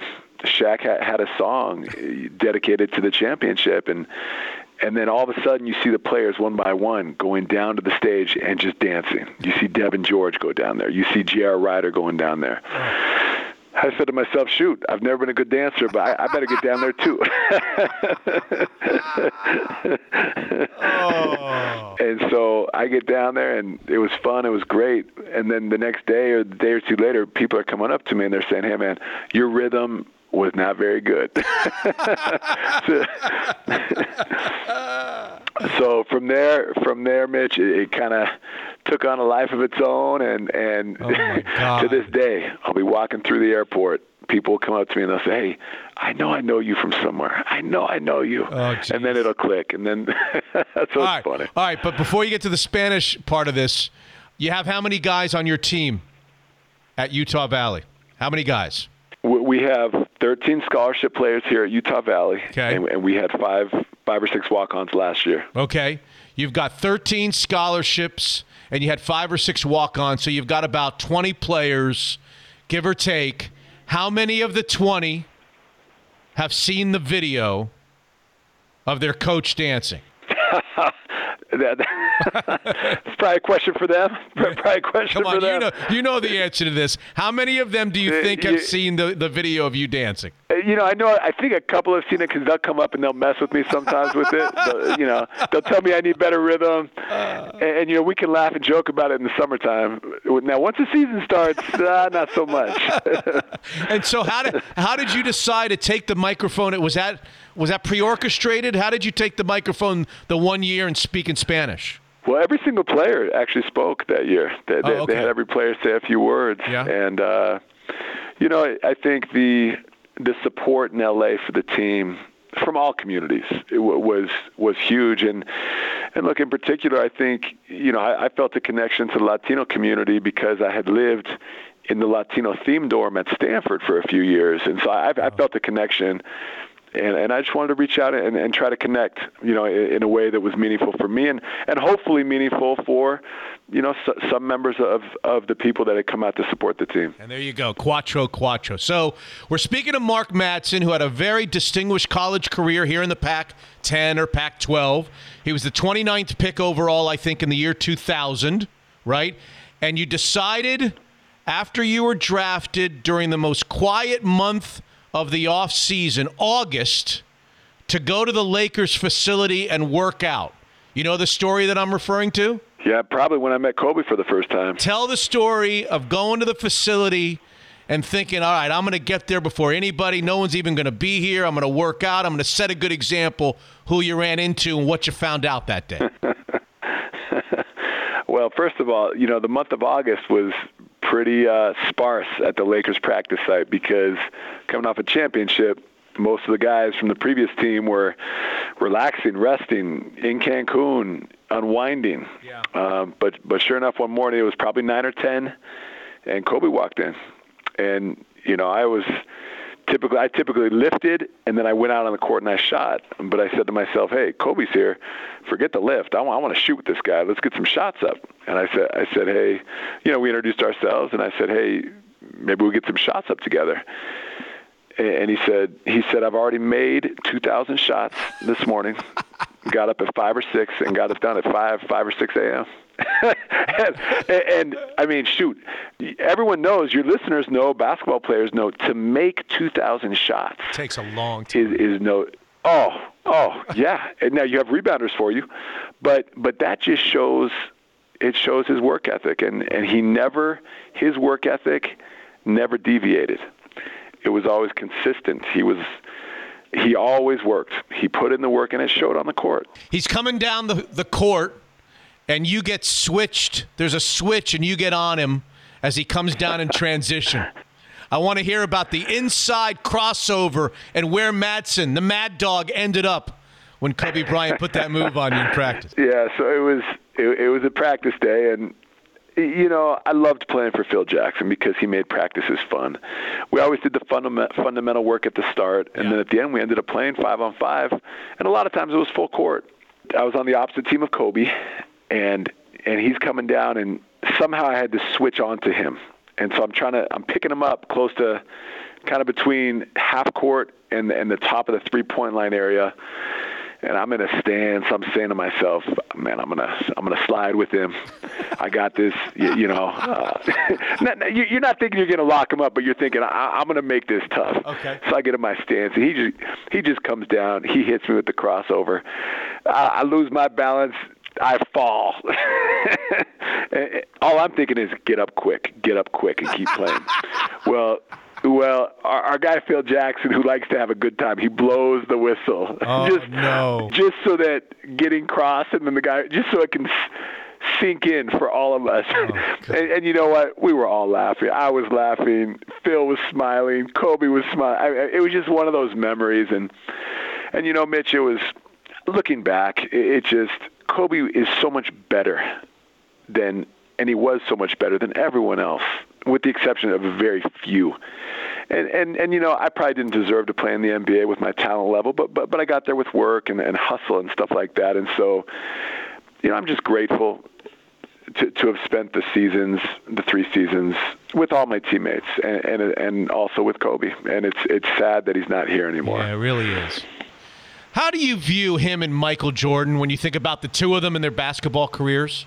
To me, it's very close between those two. I think the players here at Utah Valley ask me all the time who was better, MJ, Kobe, and they'll ask about LeBron as well. And, for me, it's probably MJ number one and Kobe right there. LeBron's unbelievable. He's up there also. He's still playing, obviously, but Kobe's not far off of MJ. And just the tenacity that Kobe exhibited and played with, it was second to none. It was second to none. I mean, he did everything in his power to win. And I think that's why the city of LA and Southern California, they embraced him, because he cared so much about winning. You were there as an assistant for the last game when he scored 60? Oh, yeah. Do you remember it? Very well. Very well. What do you remember about that night, that afternoon? Well, what I remember about it was that he started out missing a bunch of shots. He was kind of he wasn't on. I mean, he was make one, miss two type thing, but he was getting the shots up. But then at some point in the game, it just clicked, and everything he was shooting was going in. I think the refs, it was almost like they just swallowed the whistle. Sure. Because Julius Randle was out there, a Laker at the time. He was just like a fullback, setting screens to get Kobe open.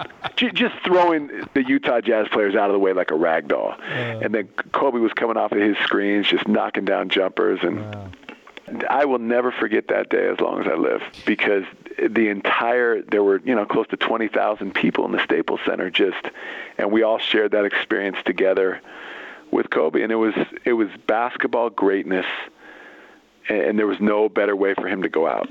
I saw you said in a recent interview, Mark, that he didn't like, I didn't know this, that Kobe didn't like signing autographs during the season. Yeah, I mean, it was that everybody was afraid to ask him for an autograph. Really? Why? Why? Because when you're getting ready for a game, okay, whether it's the day of or 3 days before, if you're asking Kobe for an autograph, what does it say about you? Kobe was so focused. I was nervous to ask him for an autograph because then, what's he thinking about me? He wanted to win at all costs. If it was 3 days before the game, you better be thinking about that game in practice.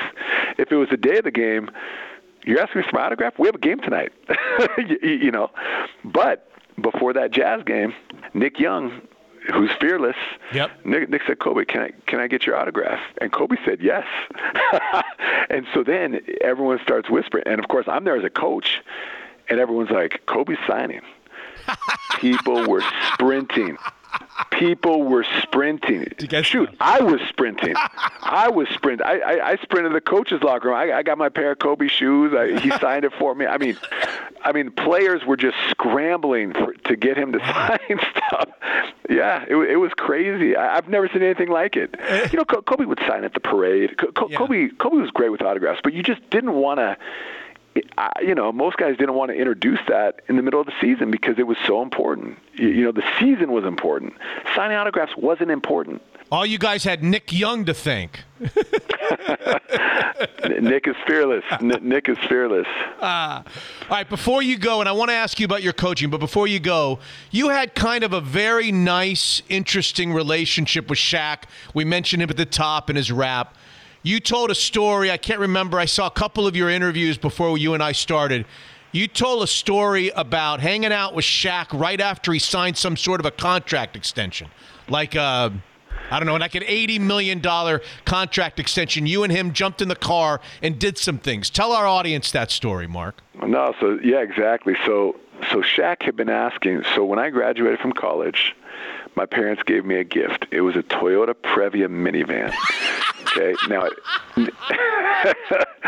that was my first car. That was my first car. Because I had kind of been borrowing the family car for a lot of years, and they gave it to me. It had a dent in the side. But I was so happy I had that car. I drove it down. I'd already signed with the Lakers, but you don't start getting paid until November 15th.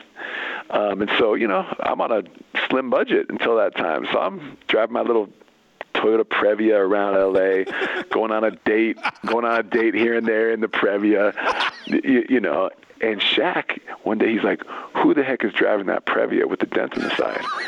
He says this in the locker room. I said, Shaq, that's me. And he said, oh no, you're not doing that. You can't roll into the Staples with that thing. And so after he signed the contract, we get in his Bentley. He drives into a dealership in Manhattan Beach. Beautiful. He offers to put down the down payment. I don't let him. I just trade in my little Toyota. So he probably knew what he was doing because he knew I would trade in the Previa to get the Chevy Tahoe. But then the Tahoe wasn't ready to be picked up yet. So we got back in his Bentley. We drove up to Westwood. Mm-hmm. We went over to the Big and Tall store. He dropped $7,000 on clothes for me. Wow. Then we go to the Beverly Hills Mall. He buys a Rolex for every single member of the team as a thank you for the championship and as a thank you for the contract that he had just signed. I mean, that's unbelievable. Shaquille O'Neal is one of the most generous human beings you will ever come across, period. Generous with his resources, generous with his time, generous with his personality. That's an amazing story. That's an amazing story. All right, Utah. So now you're on the other. Well, you're not on the other side. You were an assistant in the NBA. So now you're the head coach at Utah Valley. What's the future hold? What is it? Tell me about coaching. Tell me about Mark, the Mad Dog, on the coaching staff. Well, first of all, I love it here at Utah Valley University. It's the largest university in the state of Utah. It's the fastest growing university in the state of Utah. So 40,000 students and growing faster than anywhere else. Mm-hmm. So people want to be here. And I was proud of our players. You know, we ended up tying for the conference championship last year in a good conference, the WAC. And, you know, proud of all of our players. We had an individual from Vancouver, Canada, who led the nation in rebounding, Fardaz Amak, Canadian guy, Canadian player, great player, that led the nation in rebounding at 15 rebounds a game. So he just put his name in the NBA draft, and so that's exciting. And we have a lot of other pros in our program. And I tell guys, professional can be NBA, it can be G League, it can be high level overseas. And so I'm really proud of our players because not only were they good on the court, but they were really good in the classroom, close to a 3.4, 3.5 GPA as a team. And so I'm proud of these guys. It's a lot of fun to work with them, and it's a lot of fun to be part of Utah Valley. How the hell did you not get the Duke job? It's the Stanford of the East, isn't it? Or is Stanford the Duke of the West? I always hear that Stanford's the Duke of the West and Duke is the Stanford of the. How did you not get that gig, for God's sakes? Duke is the Stanford of the East, as we know. But it's funny. We were all in here, Mitch, and the news hit the ticker that Coach K was retiring. None of us could believe it. Because he's a staple. Right. You know, you just don't think of him retiring. But, hey, everybody lives life, and he's ready to he's ready to enjoy some things in life that you don't always get to enjoy when you have a schedule that you have to follow closely. It's terrific to visit with you. I wish you all the very best, the success and happiness there at Utah Valley. I'll be watching now with bated breath to see how Mark Madsen does on the sidelines, and who knows where your next stops will be and where it will take you. Thank you for reminiscing with me a little bit here on the show. Thank you so much. Hey, Mitch, thank you so much for having me on, man. All the best. Hope our paths cross soon. Where did the Levy family go to celebrate Mother's Day and my son's 19th birthday, you ask? Well, Daniel's Broiler, of course. Ladies and gentlemen, here's Lindsay Schwartz to give us a little update. Lindsay, how are you? How's the business been? Warmer weather, vaccines rolling out? What do you say? Doing great, yeah. Business is much better. It's picking up every week with the vaccinations, with the warm weather. It's really nice to see. It's been a long year or even longer, and it's starting to feel like things are getting back to normal again for sure. You can say that again, and you're hiring. You're looking for people at all your locations. Yeah, we're looking for people at every location. We're hiring for every position as we get busy, and it's a fun place to work, whether people are looking for a summertime job or looking for something longer term or build a career. We've got all kinds of options. So tell your friends and come talk to us. That's perfect. That's great news. I don't know much about alcohol and beverages, but you guys have had some kind of unexpected success with a mixer that you're now bottling and selling on Amazon. Explain this to me and what you have for Mitch Unfiltered listeners. What kind of an option? Yeah, well, during the pandemic, when the restaurants were shut down for a while and then obviously limited capacity, we wanted to find a way for people to have the Daniels experience at home, and we obviously did takeout and delivery. But we also launched an old-fashioned cocktail mixer on Amazon. It's been unbelievable, the success that we've had, not just locally, but nationally. So it's the same old-fashioned cocktail that you get in our restaurants, 12-ounce bottle on Amazon of the mixer. It'll make 17 drinks when you mix with whiskey. Okay. Normally, it's a $17 price point, and for Mitch Unfiltered listeners, we're doing a 20% off promotion up until Father's Day. So what you do in the promo line, you put in Mitch L20 to get your 20% off. So MITCHL20, and that'll get you the discount. Wow. I get $3.40 off of a $17 item. And I can make there you go, man. I can make 17 drinks with that. I'm loving it. Mitch L20 on the Amazon code, right? When you do it on Amazon.com. That's right. Okay. That's right. Perfect. There it is. Where would Mitch Unfiltered be? Not very far, as I say, without my sponsors, including Daniel's Broiler, who's been by my side for every step of the way back in the radio days, and now Mitch Unfiltered. We love Daniel's Broiler, a world-class steakhouse. Unfiltered. It kind of started yesterday. Like yesterday, I just woke up and I was really depressed, but I don't know why. With your tournament over and, getting to have a break now, what's the first thing on your mind that you want to do? Nothing. Just nothing? Yeah. I was able to win 2 matches, but I feel like that doesn't really say I can play well on clay. It's more, I think, I'm just an okay player that was able to play okay. I'm so sad right now. Episode 144, Mitch Unfiltered, a story that has transcended the world of tennis. Naomi Osaka, much more than just a great women's champion, withdrawing from the French Open after being fined for refusing to do post-round media. Like so many of us, she struggled with mental health and sadness and darkness. Renee Stubbs was a great doubles champion. 6 Grand Slams, right, Renee? 6 of them? All 6 of them? Yeah, 6 of them. Where are the trophies, Renee? They're in my apartment. Okay. Some are in closets, some are out. Okay. Actually, a friend has one on their mantle because I wanted to borrow it. So they're all over the place. How do you decide which one you want to prominently display when you have 6 of them, Renee? The size. I live in New York, so, my apartment is small. So the smallest ones usually go out. So let's begin with the human side, the human being side of Naomi Osaka. It hurts to see her struggling. Yeah, it hurts to see anyone struggle, doesn't it? And particularly Naomi, obviously, besides Serena, the biggest name, biggest face in women's tennis, certainly the most notable champions of late. She's won multiple Grand Slams in the last couple of years, and 4 of them exact. But, she's obviously always struggled with the social aspect of tennis and maybe even her life in some respects. She's a very, very shy person. From the moment I saw her and was around her on the tennis tour, she, really stuck to herself, was not super engaging as far as, talking to other players, just very, very quiet. So this is not a surprise in a lot of ways, but it's a watershed moment for the sport and for sports in general, I think, to really look at the mental health side of playing it professionally. Renee, did the French Open brass handle this correctly? No. I think bottom line is that I think, honestly, nobody handled this well. I'm not going to put all the onus on the French Federation. I'm going to put some of it on Naomi, as I have done since really the start of this.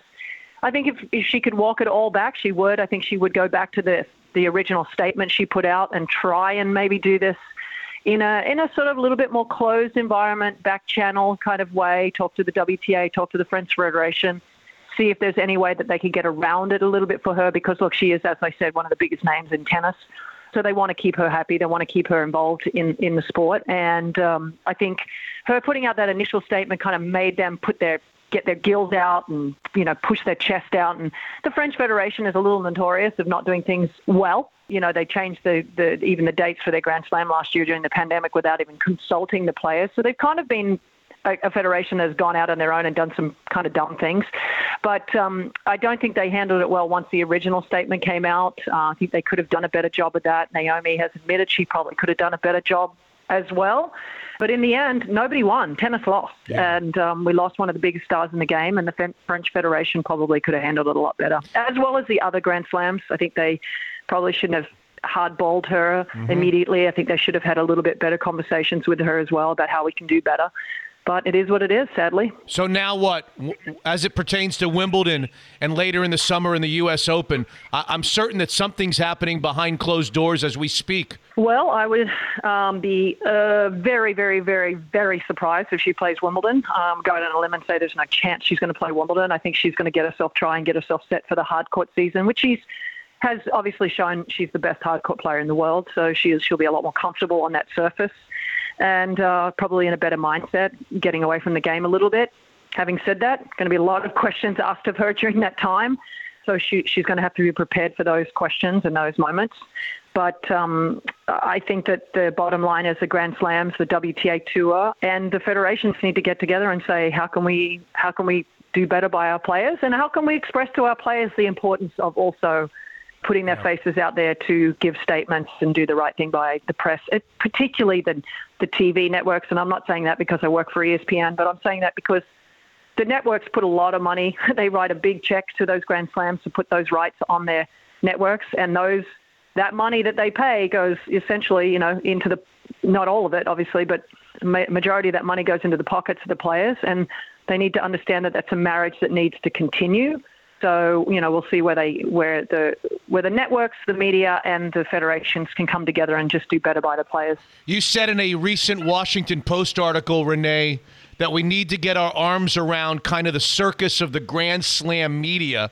Too many there asking irrelevant and unimportant questions. Speak to us about that.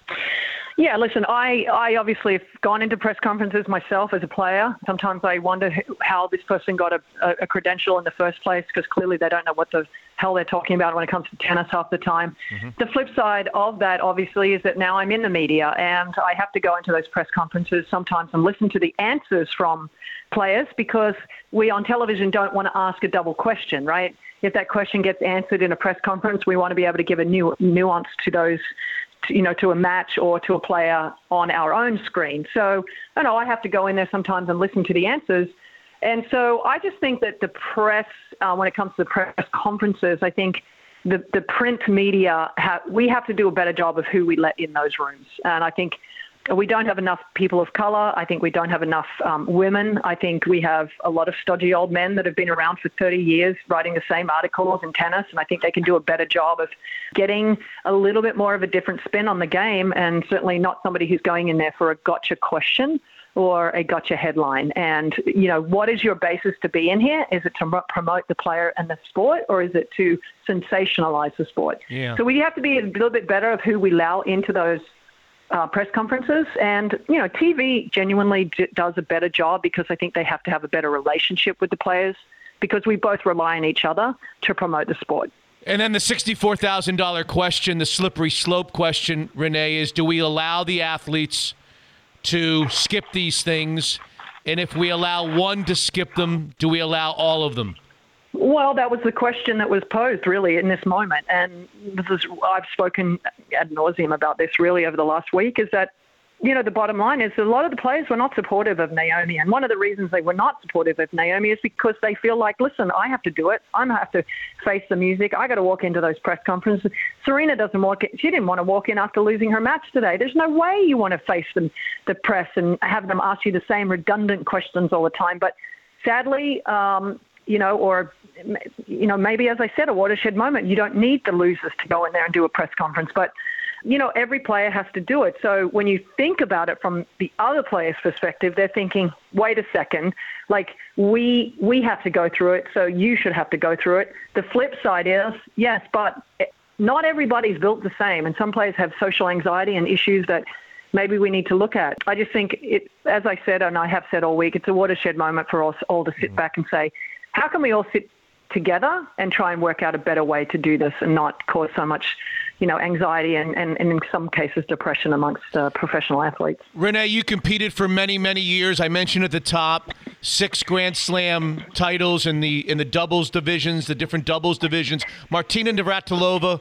commented last week that players for decades have neglected their mental well-being. They get their bodies ready to play, but not so much their minds. And, these individual sports, I know a lot of these players have teams around them with agents and coaches and trainers, but it still can be a very lonely place, can't it, on tour?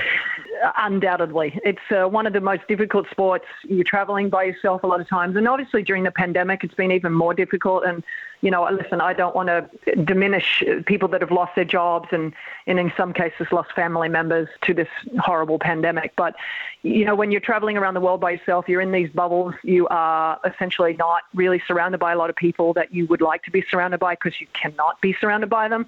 And then you throw on top of that a loss or not playing well. You really do struggle. I can name thousands of players that have dealt with depression, anxiety, very dark days being a professional athlete because your self-worth is around winning and losing, so it's not an easy life. A lot of these players are very young as well, and they haven't learned the coping skills that they need. So yeah, there's absolutely no doubt that I wish I'd meditated when I played. I think that would have helped me. I think it has helped a lot of players over the last few years that have talked about it. But there's absolutely, as I said, a watershed moment to us to talk about the difficulties of the mental aspect and the pressures of being a professional athlete. And, they throw around the money all the time. Well, she's worth, X amount.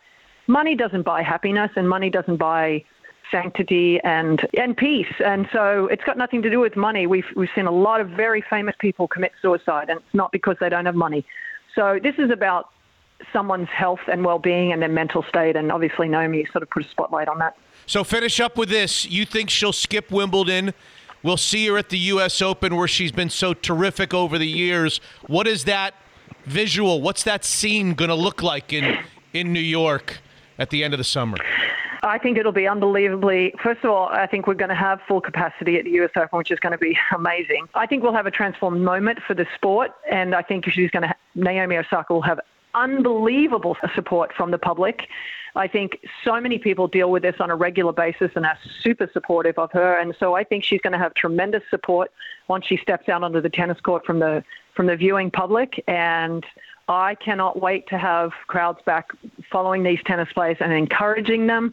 And I just hope anybody who's listening to this that feels the need to get onto Twitter or Instagram and rip a tennis player, or not even a tennis player, just people in general, and abuse them online behind a keyboard. You just have to think about what you're doing to someone's psyche. And so for me, I hope going forward, people can be just a little bit kinder. Renee, it's great to visit with you. I'm a fan from afar. Good luck at ESPN and all the different outlets that you work. We appreciate it, and we'll chat with you down the line. Thank you so much.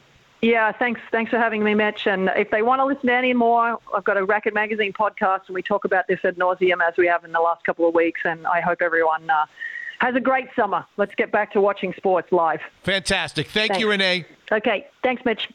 Hey, look who we've captured again on Mitch Unfiltered. Fireside Home Solutions owner John Waterstrat off the golf course and the fishing boat to chat fireplaces and garage doors. How's everyone doing, John? Hi, Mitch. Doing great.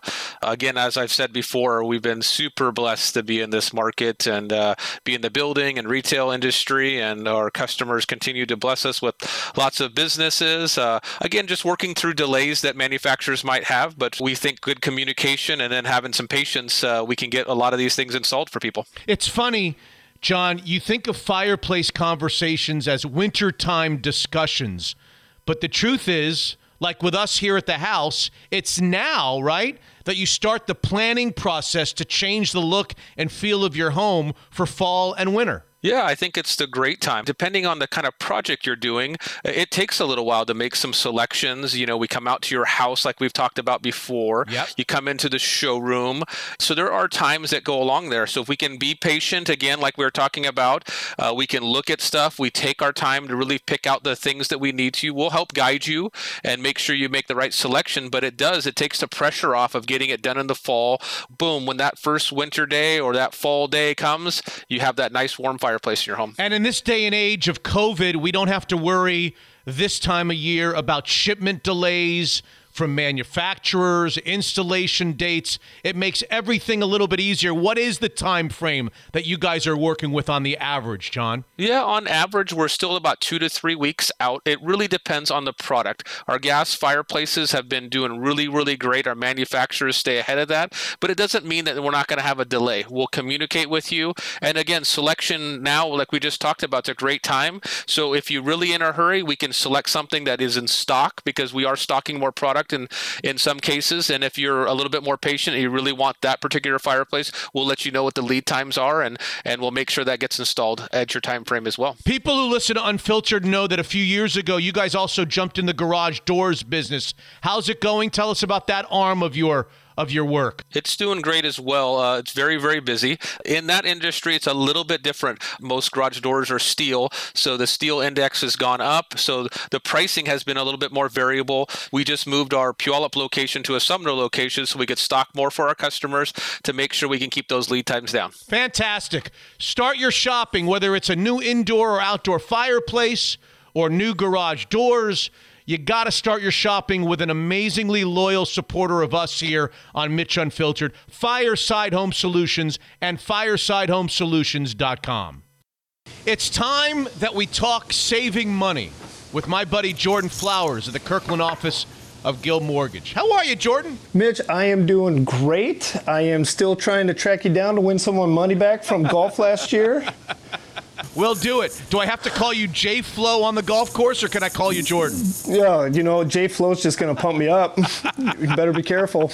What are rates these days on 30-year fixed? Yeah, rates are still, we're quoting out in the high 2s, low 3s on 30-year fixed rates right now. So depending on if you're looking to do a cash out refinance or a straight rate and term refinance, you're still being able to capitalize on historically low interest rates. Good time to buy a house in the Pacific Northwest? Always a great time to buy. Certainly has its challenges for our buyers, but it's still a great time to buy, and we're helping a lot of people buy homes right now, even with as little as 0 to 3% down.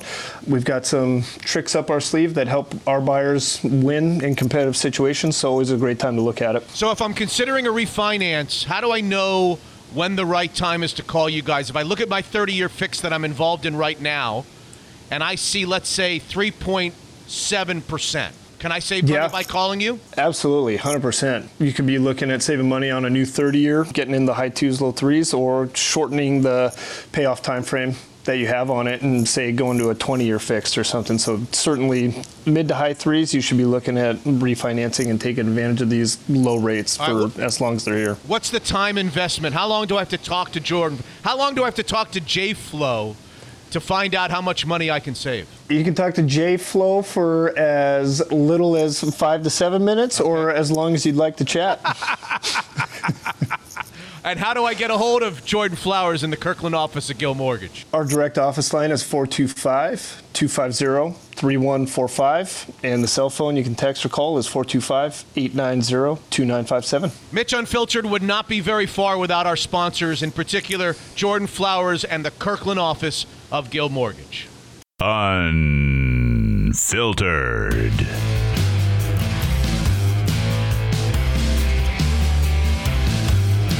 Okay, other stuff segment. You got a lot. I got a little. You want to start? Another major blow for the Tokyo 2020 Olympics. Nearly 10,000 volunteers have quit over COVID fears just 50 days before the games are set to begin. Wouldn't they be the 2021 Olympics? Now? Well, it was supposed to be 2020. Yeah, that's what they're still calling the 2020. Are they really? Well, that's the story I saw. I had 2020. Like the graphic will come up and it'll say 2020 Olympics? It might. It might, as a matter of fact. Interesting. Yeah. Okay. The number of people who just opted, that represents an eighth. By the way, who knew 80,000 people volunteer to work the Olympics? 80,000 unpaid volunteers. I mean, I know it's around the world, I would think. It's a big undertaking, but officials extended a state of emergency in Japan to June 20th because hospitals and other medical care facilities in major cities are being pushed to the brink. But Olympic officials have dug in and reiterated the games will go on as planned, so we'll see what happens. Is Simone Biles the star of all stars of the Tokyo Olympics? Well, the NBA players always get the attention. I would think, I'm getting the feeling, and I don't really follow gymnastics, that there's this groundswell of support that she is the biggest star of the Olympic Games, or will be the biggest star of the Olympic Games. I could see like it. she's the greatest gymnast that's ever lived. She's superhuman. Yes. Better than Mary Lou Retton. I knew you were going to say her. Nadia Comaneci. The last time you watched was Mary Lou Retton in Olga Corbett. Do you remember Olga Corbett on that beam? Didn't one of them defect to the U.S., I think? Nadia Comaneci, I think she defected to Romania. the U.S. Yeah, that's right. Yeah. Perfect 10. She was the first ever perfect 10. Nadia Comaneci. But Mary Lou Retton with the hurt ankle? Forget about it. I mean, sitting there in L.A., it was great. Loved it. Yeah, so we'll see if these Olympics You happen. don't remember Olga Corbett. I know you kind of the glossed name. over Olga Corbett. I know the name. Okay, I would have said gymnast. Okay, you got to go back. Do you remember the famous open to ABC's Wide World of Sports? Do you remember that? With Kirkland National kid on there? Cody Webster? Was he on there? Yeah. Kirkland American or now, I can't remember. Yeah, he was on there. Yeah. And the skier. Oh, that guy. The agony defeat Yes. skier. Go back and look at that open, and you will see a young woman like doing something on a balance beam. Yeah. And the face of competitiveness. I mean, it was Olga Corbett. Okay, I will look that up. Okay. Yeah. I saw that when I was first probably about 10 years old. Yeah. I'm now 54, and I can't go to sleep at night. You can't get that out of your head still? The Olga Corbett clip in the Wide World of Sports Open. A tad intense, was she? Okay. Olga Corbett. All right, I'll look it up. I can't wait. All right. An employee working on a remodeling project at a historic theater in California found a wallet that was lost by a patron. I have this. 74 years, like 46 years earlier. In the 1970s. Yeah. They found it underneath something. I have this on my list. Yep. There's no money in the wallet, but the wallet was found. Yeah, so she got pictures back. 46 years. That's amazing. Dropped it in a theater, 46 years. So somebody... And it got into the crawl space or something, It looks right? like someone found it, took the cash, and then just chucked it into the crawl space or something. Oh. That's what they think happened. Because otherwise it would have been on the floor where people's feet are. Can you imagine that 40-something years later? 46 years later, they find a wallet. I know. Crazy, right? And not to be outdone, a rival theater claimed that they're still selling popcorn they bought 46 years ago. Thank you very much. Okay, hotshot. I'm warming up. John Rahm. Ever heard of him? I have. I picked him when I was in Arizona for our tournament we had. Okay. Yes. Mm-hmm. One of the great players in the world of golf. Yep. ASU guy, originally from Spain. Oh, okay. I didn't know that. You know, one of the great golfers that hasn't yet won a major championship. Just had a baby. And John Rahm, who won the Memorial last year, which is one of the, I'd call it one of the bigger, it's Jack's tournament. One of the bigger non-majors. He won it last year going away. Okay. He was 6 shots up going into the final round of this year's Memorial. I think the first place prize is like $1.5, $1.6, $1.7 million. And he was forced to withdraw a hot shot because they notified him as he walked off the 18th green on Saturday with a 6-shot lead that he had tested positive for COVID. And he was forced to withdraw. And this has, oh my God, I made the mistake, I think it's a mistake, of looking up some of the comments on social media from people. Oh, yeah. Everything is... He sent out a statement, hey, this is the way it goes. I'll cheer for whoever it is. I'm heartbroken, but I understand. I accept. And I hope that they have a great final round without me. And me and my family, we're going to be okay. And we look forward to seeing something. And the reaction and response from the right and from the left was like, this became the most political thing of all time. What isn't? Right? And we don't even know. I mean, the assumption, I guess, by everybody is he's not vaccinated. But we don't really even know that, right? He hasn't come out and said that. What? He hasn't come out and said that. He hasn't said he has or hasn't been, and maybe Okay. he has and maybe he hasn't been. But it's just immediately assumed that he isn't vaccinated and that he brought this upon himself. Yeah. According to certain people, all he had to do was go get vaccinated. So I don't want him crying to me. And yet we don't know that he's not vaccinated. We're hearing over and over again that people who are vaccinated can test positive. He's asymptomatic. And the reason he was testing, by the way, is because he was exposed before the tournament began to somebody who was COVID positive. So when they decided that, the whole group got together, including him, before the tournament started and said, okay, you can continue to play. You can play, but you've got to test every day. And if you test positive, you've got to walk away. That was it was agreed upon. Okay. And then he tested before the first round, negative. He tested after the first round, negative. He tested after the second round, negative. He tested before the third round, which they found was positive as he was on the 17th hole. And then the other question is the way they informed him. Did you see the highlight? Did you see the footage of this? It's heartbreaking. Yeah. In front of everybody. Right. They literally got a hold of him right as he was walking off the 18th green in front of everybody. And there's a lot of people that think, oh, that wasn't kind, that wasn't gentle. I mean, this is a very personal moment. Couldn't they have done this behind closed doors? And their answer to this was, well, he tested positive for COVID. So Right. we have to take every precaution. We have to tell him immediately. We can't have him exposing himself to others. Right? There's a big crowd there. There's other players. And so we have to get to him just as soon as possible. That was their rationale for telling him when they did. Anyway. So when he has to withdraw. Yes. So he gets nothing. Zero. Oh. It's like a miscut. Oh, that hurts. The timing is always weird. I mean, I understand what you're saying, that it's just weird that they couldn't work this out. So imagine if you had him in the golf pool. Well, yeah, I mean, you get a 0. Talk about sad. I mean, that's the real heartbreak of this whole thing.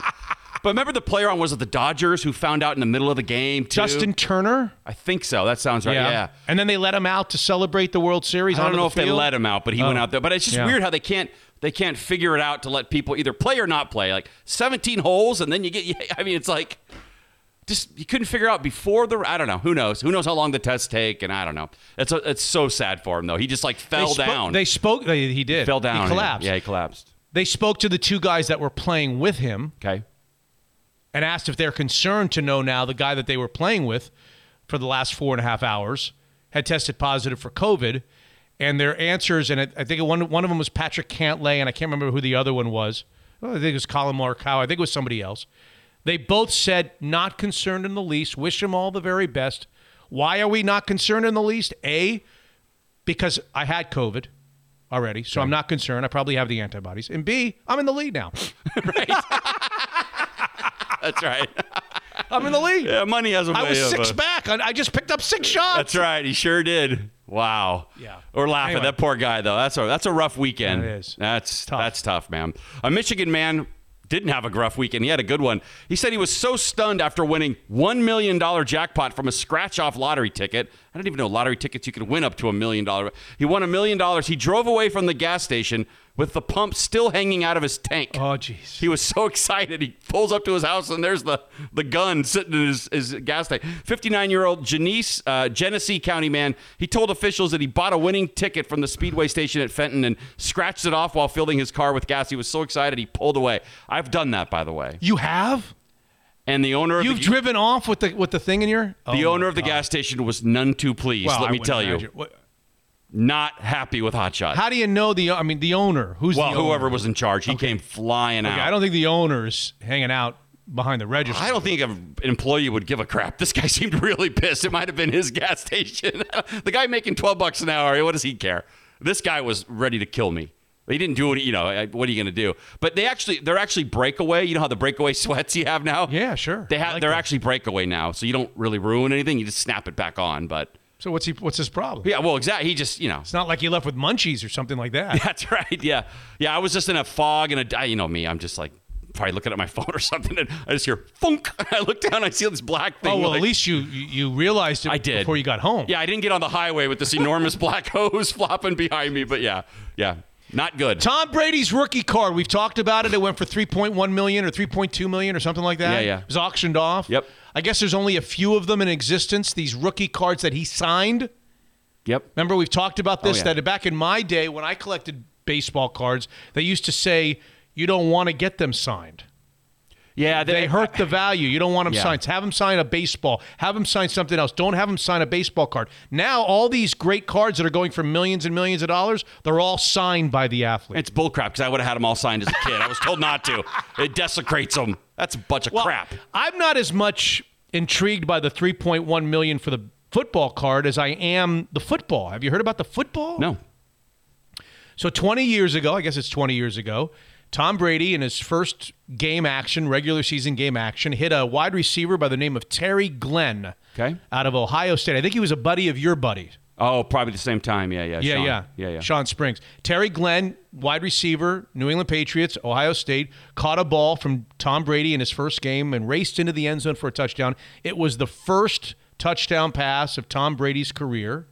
I guess Terry Glenn had no idea what Tom Brady might become. Right. Because he took the ball and he heaved. He didn't even give it back to his. Normally you give it back to your quarterback. It's their first touchdown. Yeah, it'd be nice. He heaved it into the stands. Okay. And Terry Glenn, by the way, may he rest in peace. Yeah. He's gone. But the guy who caught the ball, I guess in Foxborough, went out of the stadium with the ball and put it in a safe deposit box. Smart. A Patriots season ticket holder, 48 years old, and he put it in a safe deposit box, and he's had it there ever since for 20 years. He loves the ball so much that in big games when they're playing like playoff games, he stops at the safe deposit box on his way to the stadium to rub the ball for good luck. What a dork. Okay. God, sports fans. And he sold it. He sold it over the weekend after 20 years. He got $425,000. Now, I know that cards are where it's at. I know that I understand that people like football cards and rookie cards and signed cards. But I don't know. The football seems cooler than a football card. Well, collectibles are out of control, so it's not just cards. Collectibles are out of control. Well, this is a collectible. That's what I'm saying. Yeah. But why only $425,000? Or is it because... Oh, I see. I what you're saying, yeah. Is it because...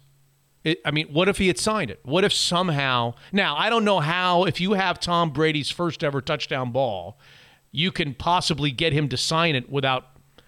you kind of feel like you should give it back to him. He probably would like to have it himself. There's probably one or two items that Tom Brady would like to have, and that would be one of them. His first touchdown pass. Yeah, you catch him after practice and say, I just found this in my garage. Right. Yeah, you don't tell him. Come on. What's the difference in price? If it's signed? Yeah. Now, does it matter if he signs it in 2021? Does that still count? Or is it better to have it in 2000 or 2001? Or does it matter? I don't know. I don't know either. I'm not a member. I'm not Leland. My name's not Mitch Leland. I don't know either. It's a good question. That is a pretty cool thing. Christie's house. How do they confirm it's the ball? Don't know. You can just take any smushed ball that's all flat and say no. Wow. He got $425,000 for the ball. The Tom Brady rookie card got $3.1 million. Yeah. So big difference. It does seem like a big. Do we know why he wanted to sell it now, or does the story not say? I didn't say. Just decided to get rid of it. Yeah. Vanessa Bryant says Nike shoes has designed to honor Kobe and the shoes that Nike has designed to honor Kobe and Gianna have been leaked. So she's not happy about it. She's actually really pissed off. I thought that they had disconnected with Nike. That's why she's pissed off. So they decided to design these shoes, but then they disconnected and they were not supposed to be made. Oh. Right. Oh, they're not on their way out. They haven't been leaked early. Correct. That's what I thought you meant. Yeah, so during recent talks with Nike, she helped create a version of the Kobe 6 Pro, I guess it's called. Yeah. It was meant to honor them after the 2020 crash. Vanessa added she wanted the shoes to be sold, quote, to honor my daughter with all the proceeds benefiting our Mamba Cita Sports Foundation. And she saw a picture of them on Instagram and was like, wait, what are those doing out? So here we go. More Vanessa Bryant versus Nike. Well, I actually did see, off the topic, if you're done with that, I did see a very heart-wrenching video over the weekend. Okay. Of Vanessa Bryant surprising Kobe's sister. Okay. With a new car. I don't know if you saw that on Instagram. No, I didn't see it. Oh, my God. Yeah. Not a dry eye in the house. I'm sure, yeah. She gave her a new Tesla. Oh, nice. I surprised her. She came out of a store or something, and it was just sitting there with a big red bow on it, and they said, here, this is for you. That's nice. She started to cry. I started to cry. I'm sure he did. Vanessa started to cry. Vanessa was wiping her tears away, Kobe's sister, and I was like, I needed a hanky in the worst. Forget a guy like you. Forget about it. Yeah, you can't handle that. That's no good. All right, a parking space in an affluent Hong Kong neighborhood, a parking space sold for $1.3 million, which is a new world record. A parking space? A parking space in Hong Kong. Okay. A parking space. Why? What's so good about the parking space? Well, it's in a crowded neighborhood. I mean, you've lived in big cities. You try to park in Manhattan or Boston. I actually have a running joke that the kids hate that every time I get a good spot somewhere, I use the same old joke. I probably got it from my dad. I always say, oh, we shouldn't move the car. Let's just get an Uber home and just keep. We got such a great space. Let's just leave the car there for a while. They're like, Dad, we've heard that one before. We've only used that a million times. My daughter's heard all of my jokes. The parking space is at the luxury Mount Nicholson residential project. It was sold by Wharf Holdings Ltd. and Nan Fung Group. It sold for $1.3 to an unidentified buyer, so we don't know who bought it. But those city parking is out of control. So I could see somebody rich going, you know what? Forget about it. I'm going to pay the $1.3 million. I'll have a place to park every time I come home. While I'm talking about tearjerker stories from the world of sports, I suppose that Kobe Bryant or that Vanessa Bryant story is a world of sports. Here's this one, and this actually has a local tie. Okay. Do you remember who played tight end for the Seahawks last year? Greg Olsen? Yes. Do you know the story of Greg Olsen and his son? TJ Olsen, who needed a heart transplant, needed a new heart, 8 years old. Got his heart. Oh, he did. Doing great. It's been all over social media. You want another story that I'm flooded with tears. Yeah. You read this story, you see the pictures of the young boy. They've been the Olsen family have been, praying for a new heart for this young man, and he got it. He got 8 years old. TJ Olsen got his new heart over the last week. Wow. Congratulations to TJ. But it's just crazy that a kid has to go through, a kid needs a new heart, right? I mean, it's just like, wow. That's, you look at a guy like Greg Olsen, what a life, right? Yeah. Rich beyond all belief, the whole thing, but you never know what people are going through. Don't know what is How many around the corner. sleepless nights did that guy have with it? Yeah. Wow. Well, Sorry, congratulations. I'm happy to hear that. Yeah. We might need to get this teenager on. I don't know. See what you think. A California teenager rushed to defend her dogs from a family of bears, shoving the biggest bear off a wall and scaring it away, and it's all on video. Oh, my God. A bear was up on their little up on their fence, like a cement. She just runs up, shoves it right in the chest, and knocks the bear off, and the bear took off. A teenager. Here from the United States? Yeah, it was in California. Yeah, San Gabriel Valley. Yes. The answer is yes, Steve Dion, if he's listening. Yes. I mean, that's pretty. Or hot shot. Yes. Get her or him. She's 17-year-old Haley. Come on. Rushed over to see what the hell was the matter, springing into action when she realized there was a bear on the prowl. You got to see this video. She just if we could have a teenager who lives in an old age home. Yeah. And we could have a teenager who qualified for the U.S. Women's Open who hits it 290 yards at 14. We could certainly have a teenager who pushed a bear away from a dog. I don't think I have it in me to go shove a bear. She had cubs with her, too. Uh-oh. I don't think I have it in me. I'm pretty sure the story said she had... Ignorance is bliss. I guess, yeah. I've had a black bear I've had two black bears in my yard, and they were really scared of me when I opened the door. They took off. So I know that black bears at least can be scared of you. I still don't have it in me to run up and shove a bear. Are you crazy? That's crazy. It's 17. That's crazy. These millennials don't give crap about anything. They're tougher than all of us, right?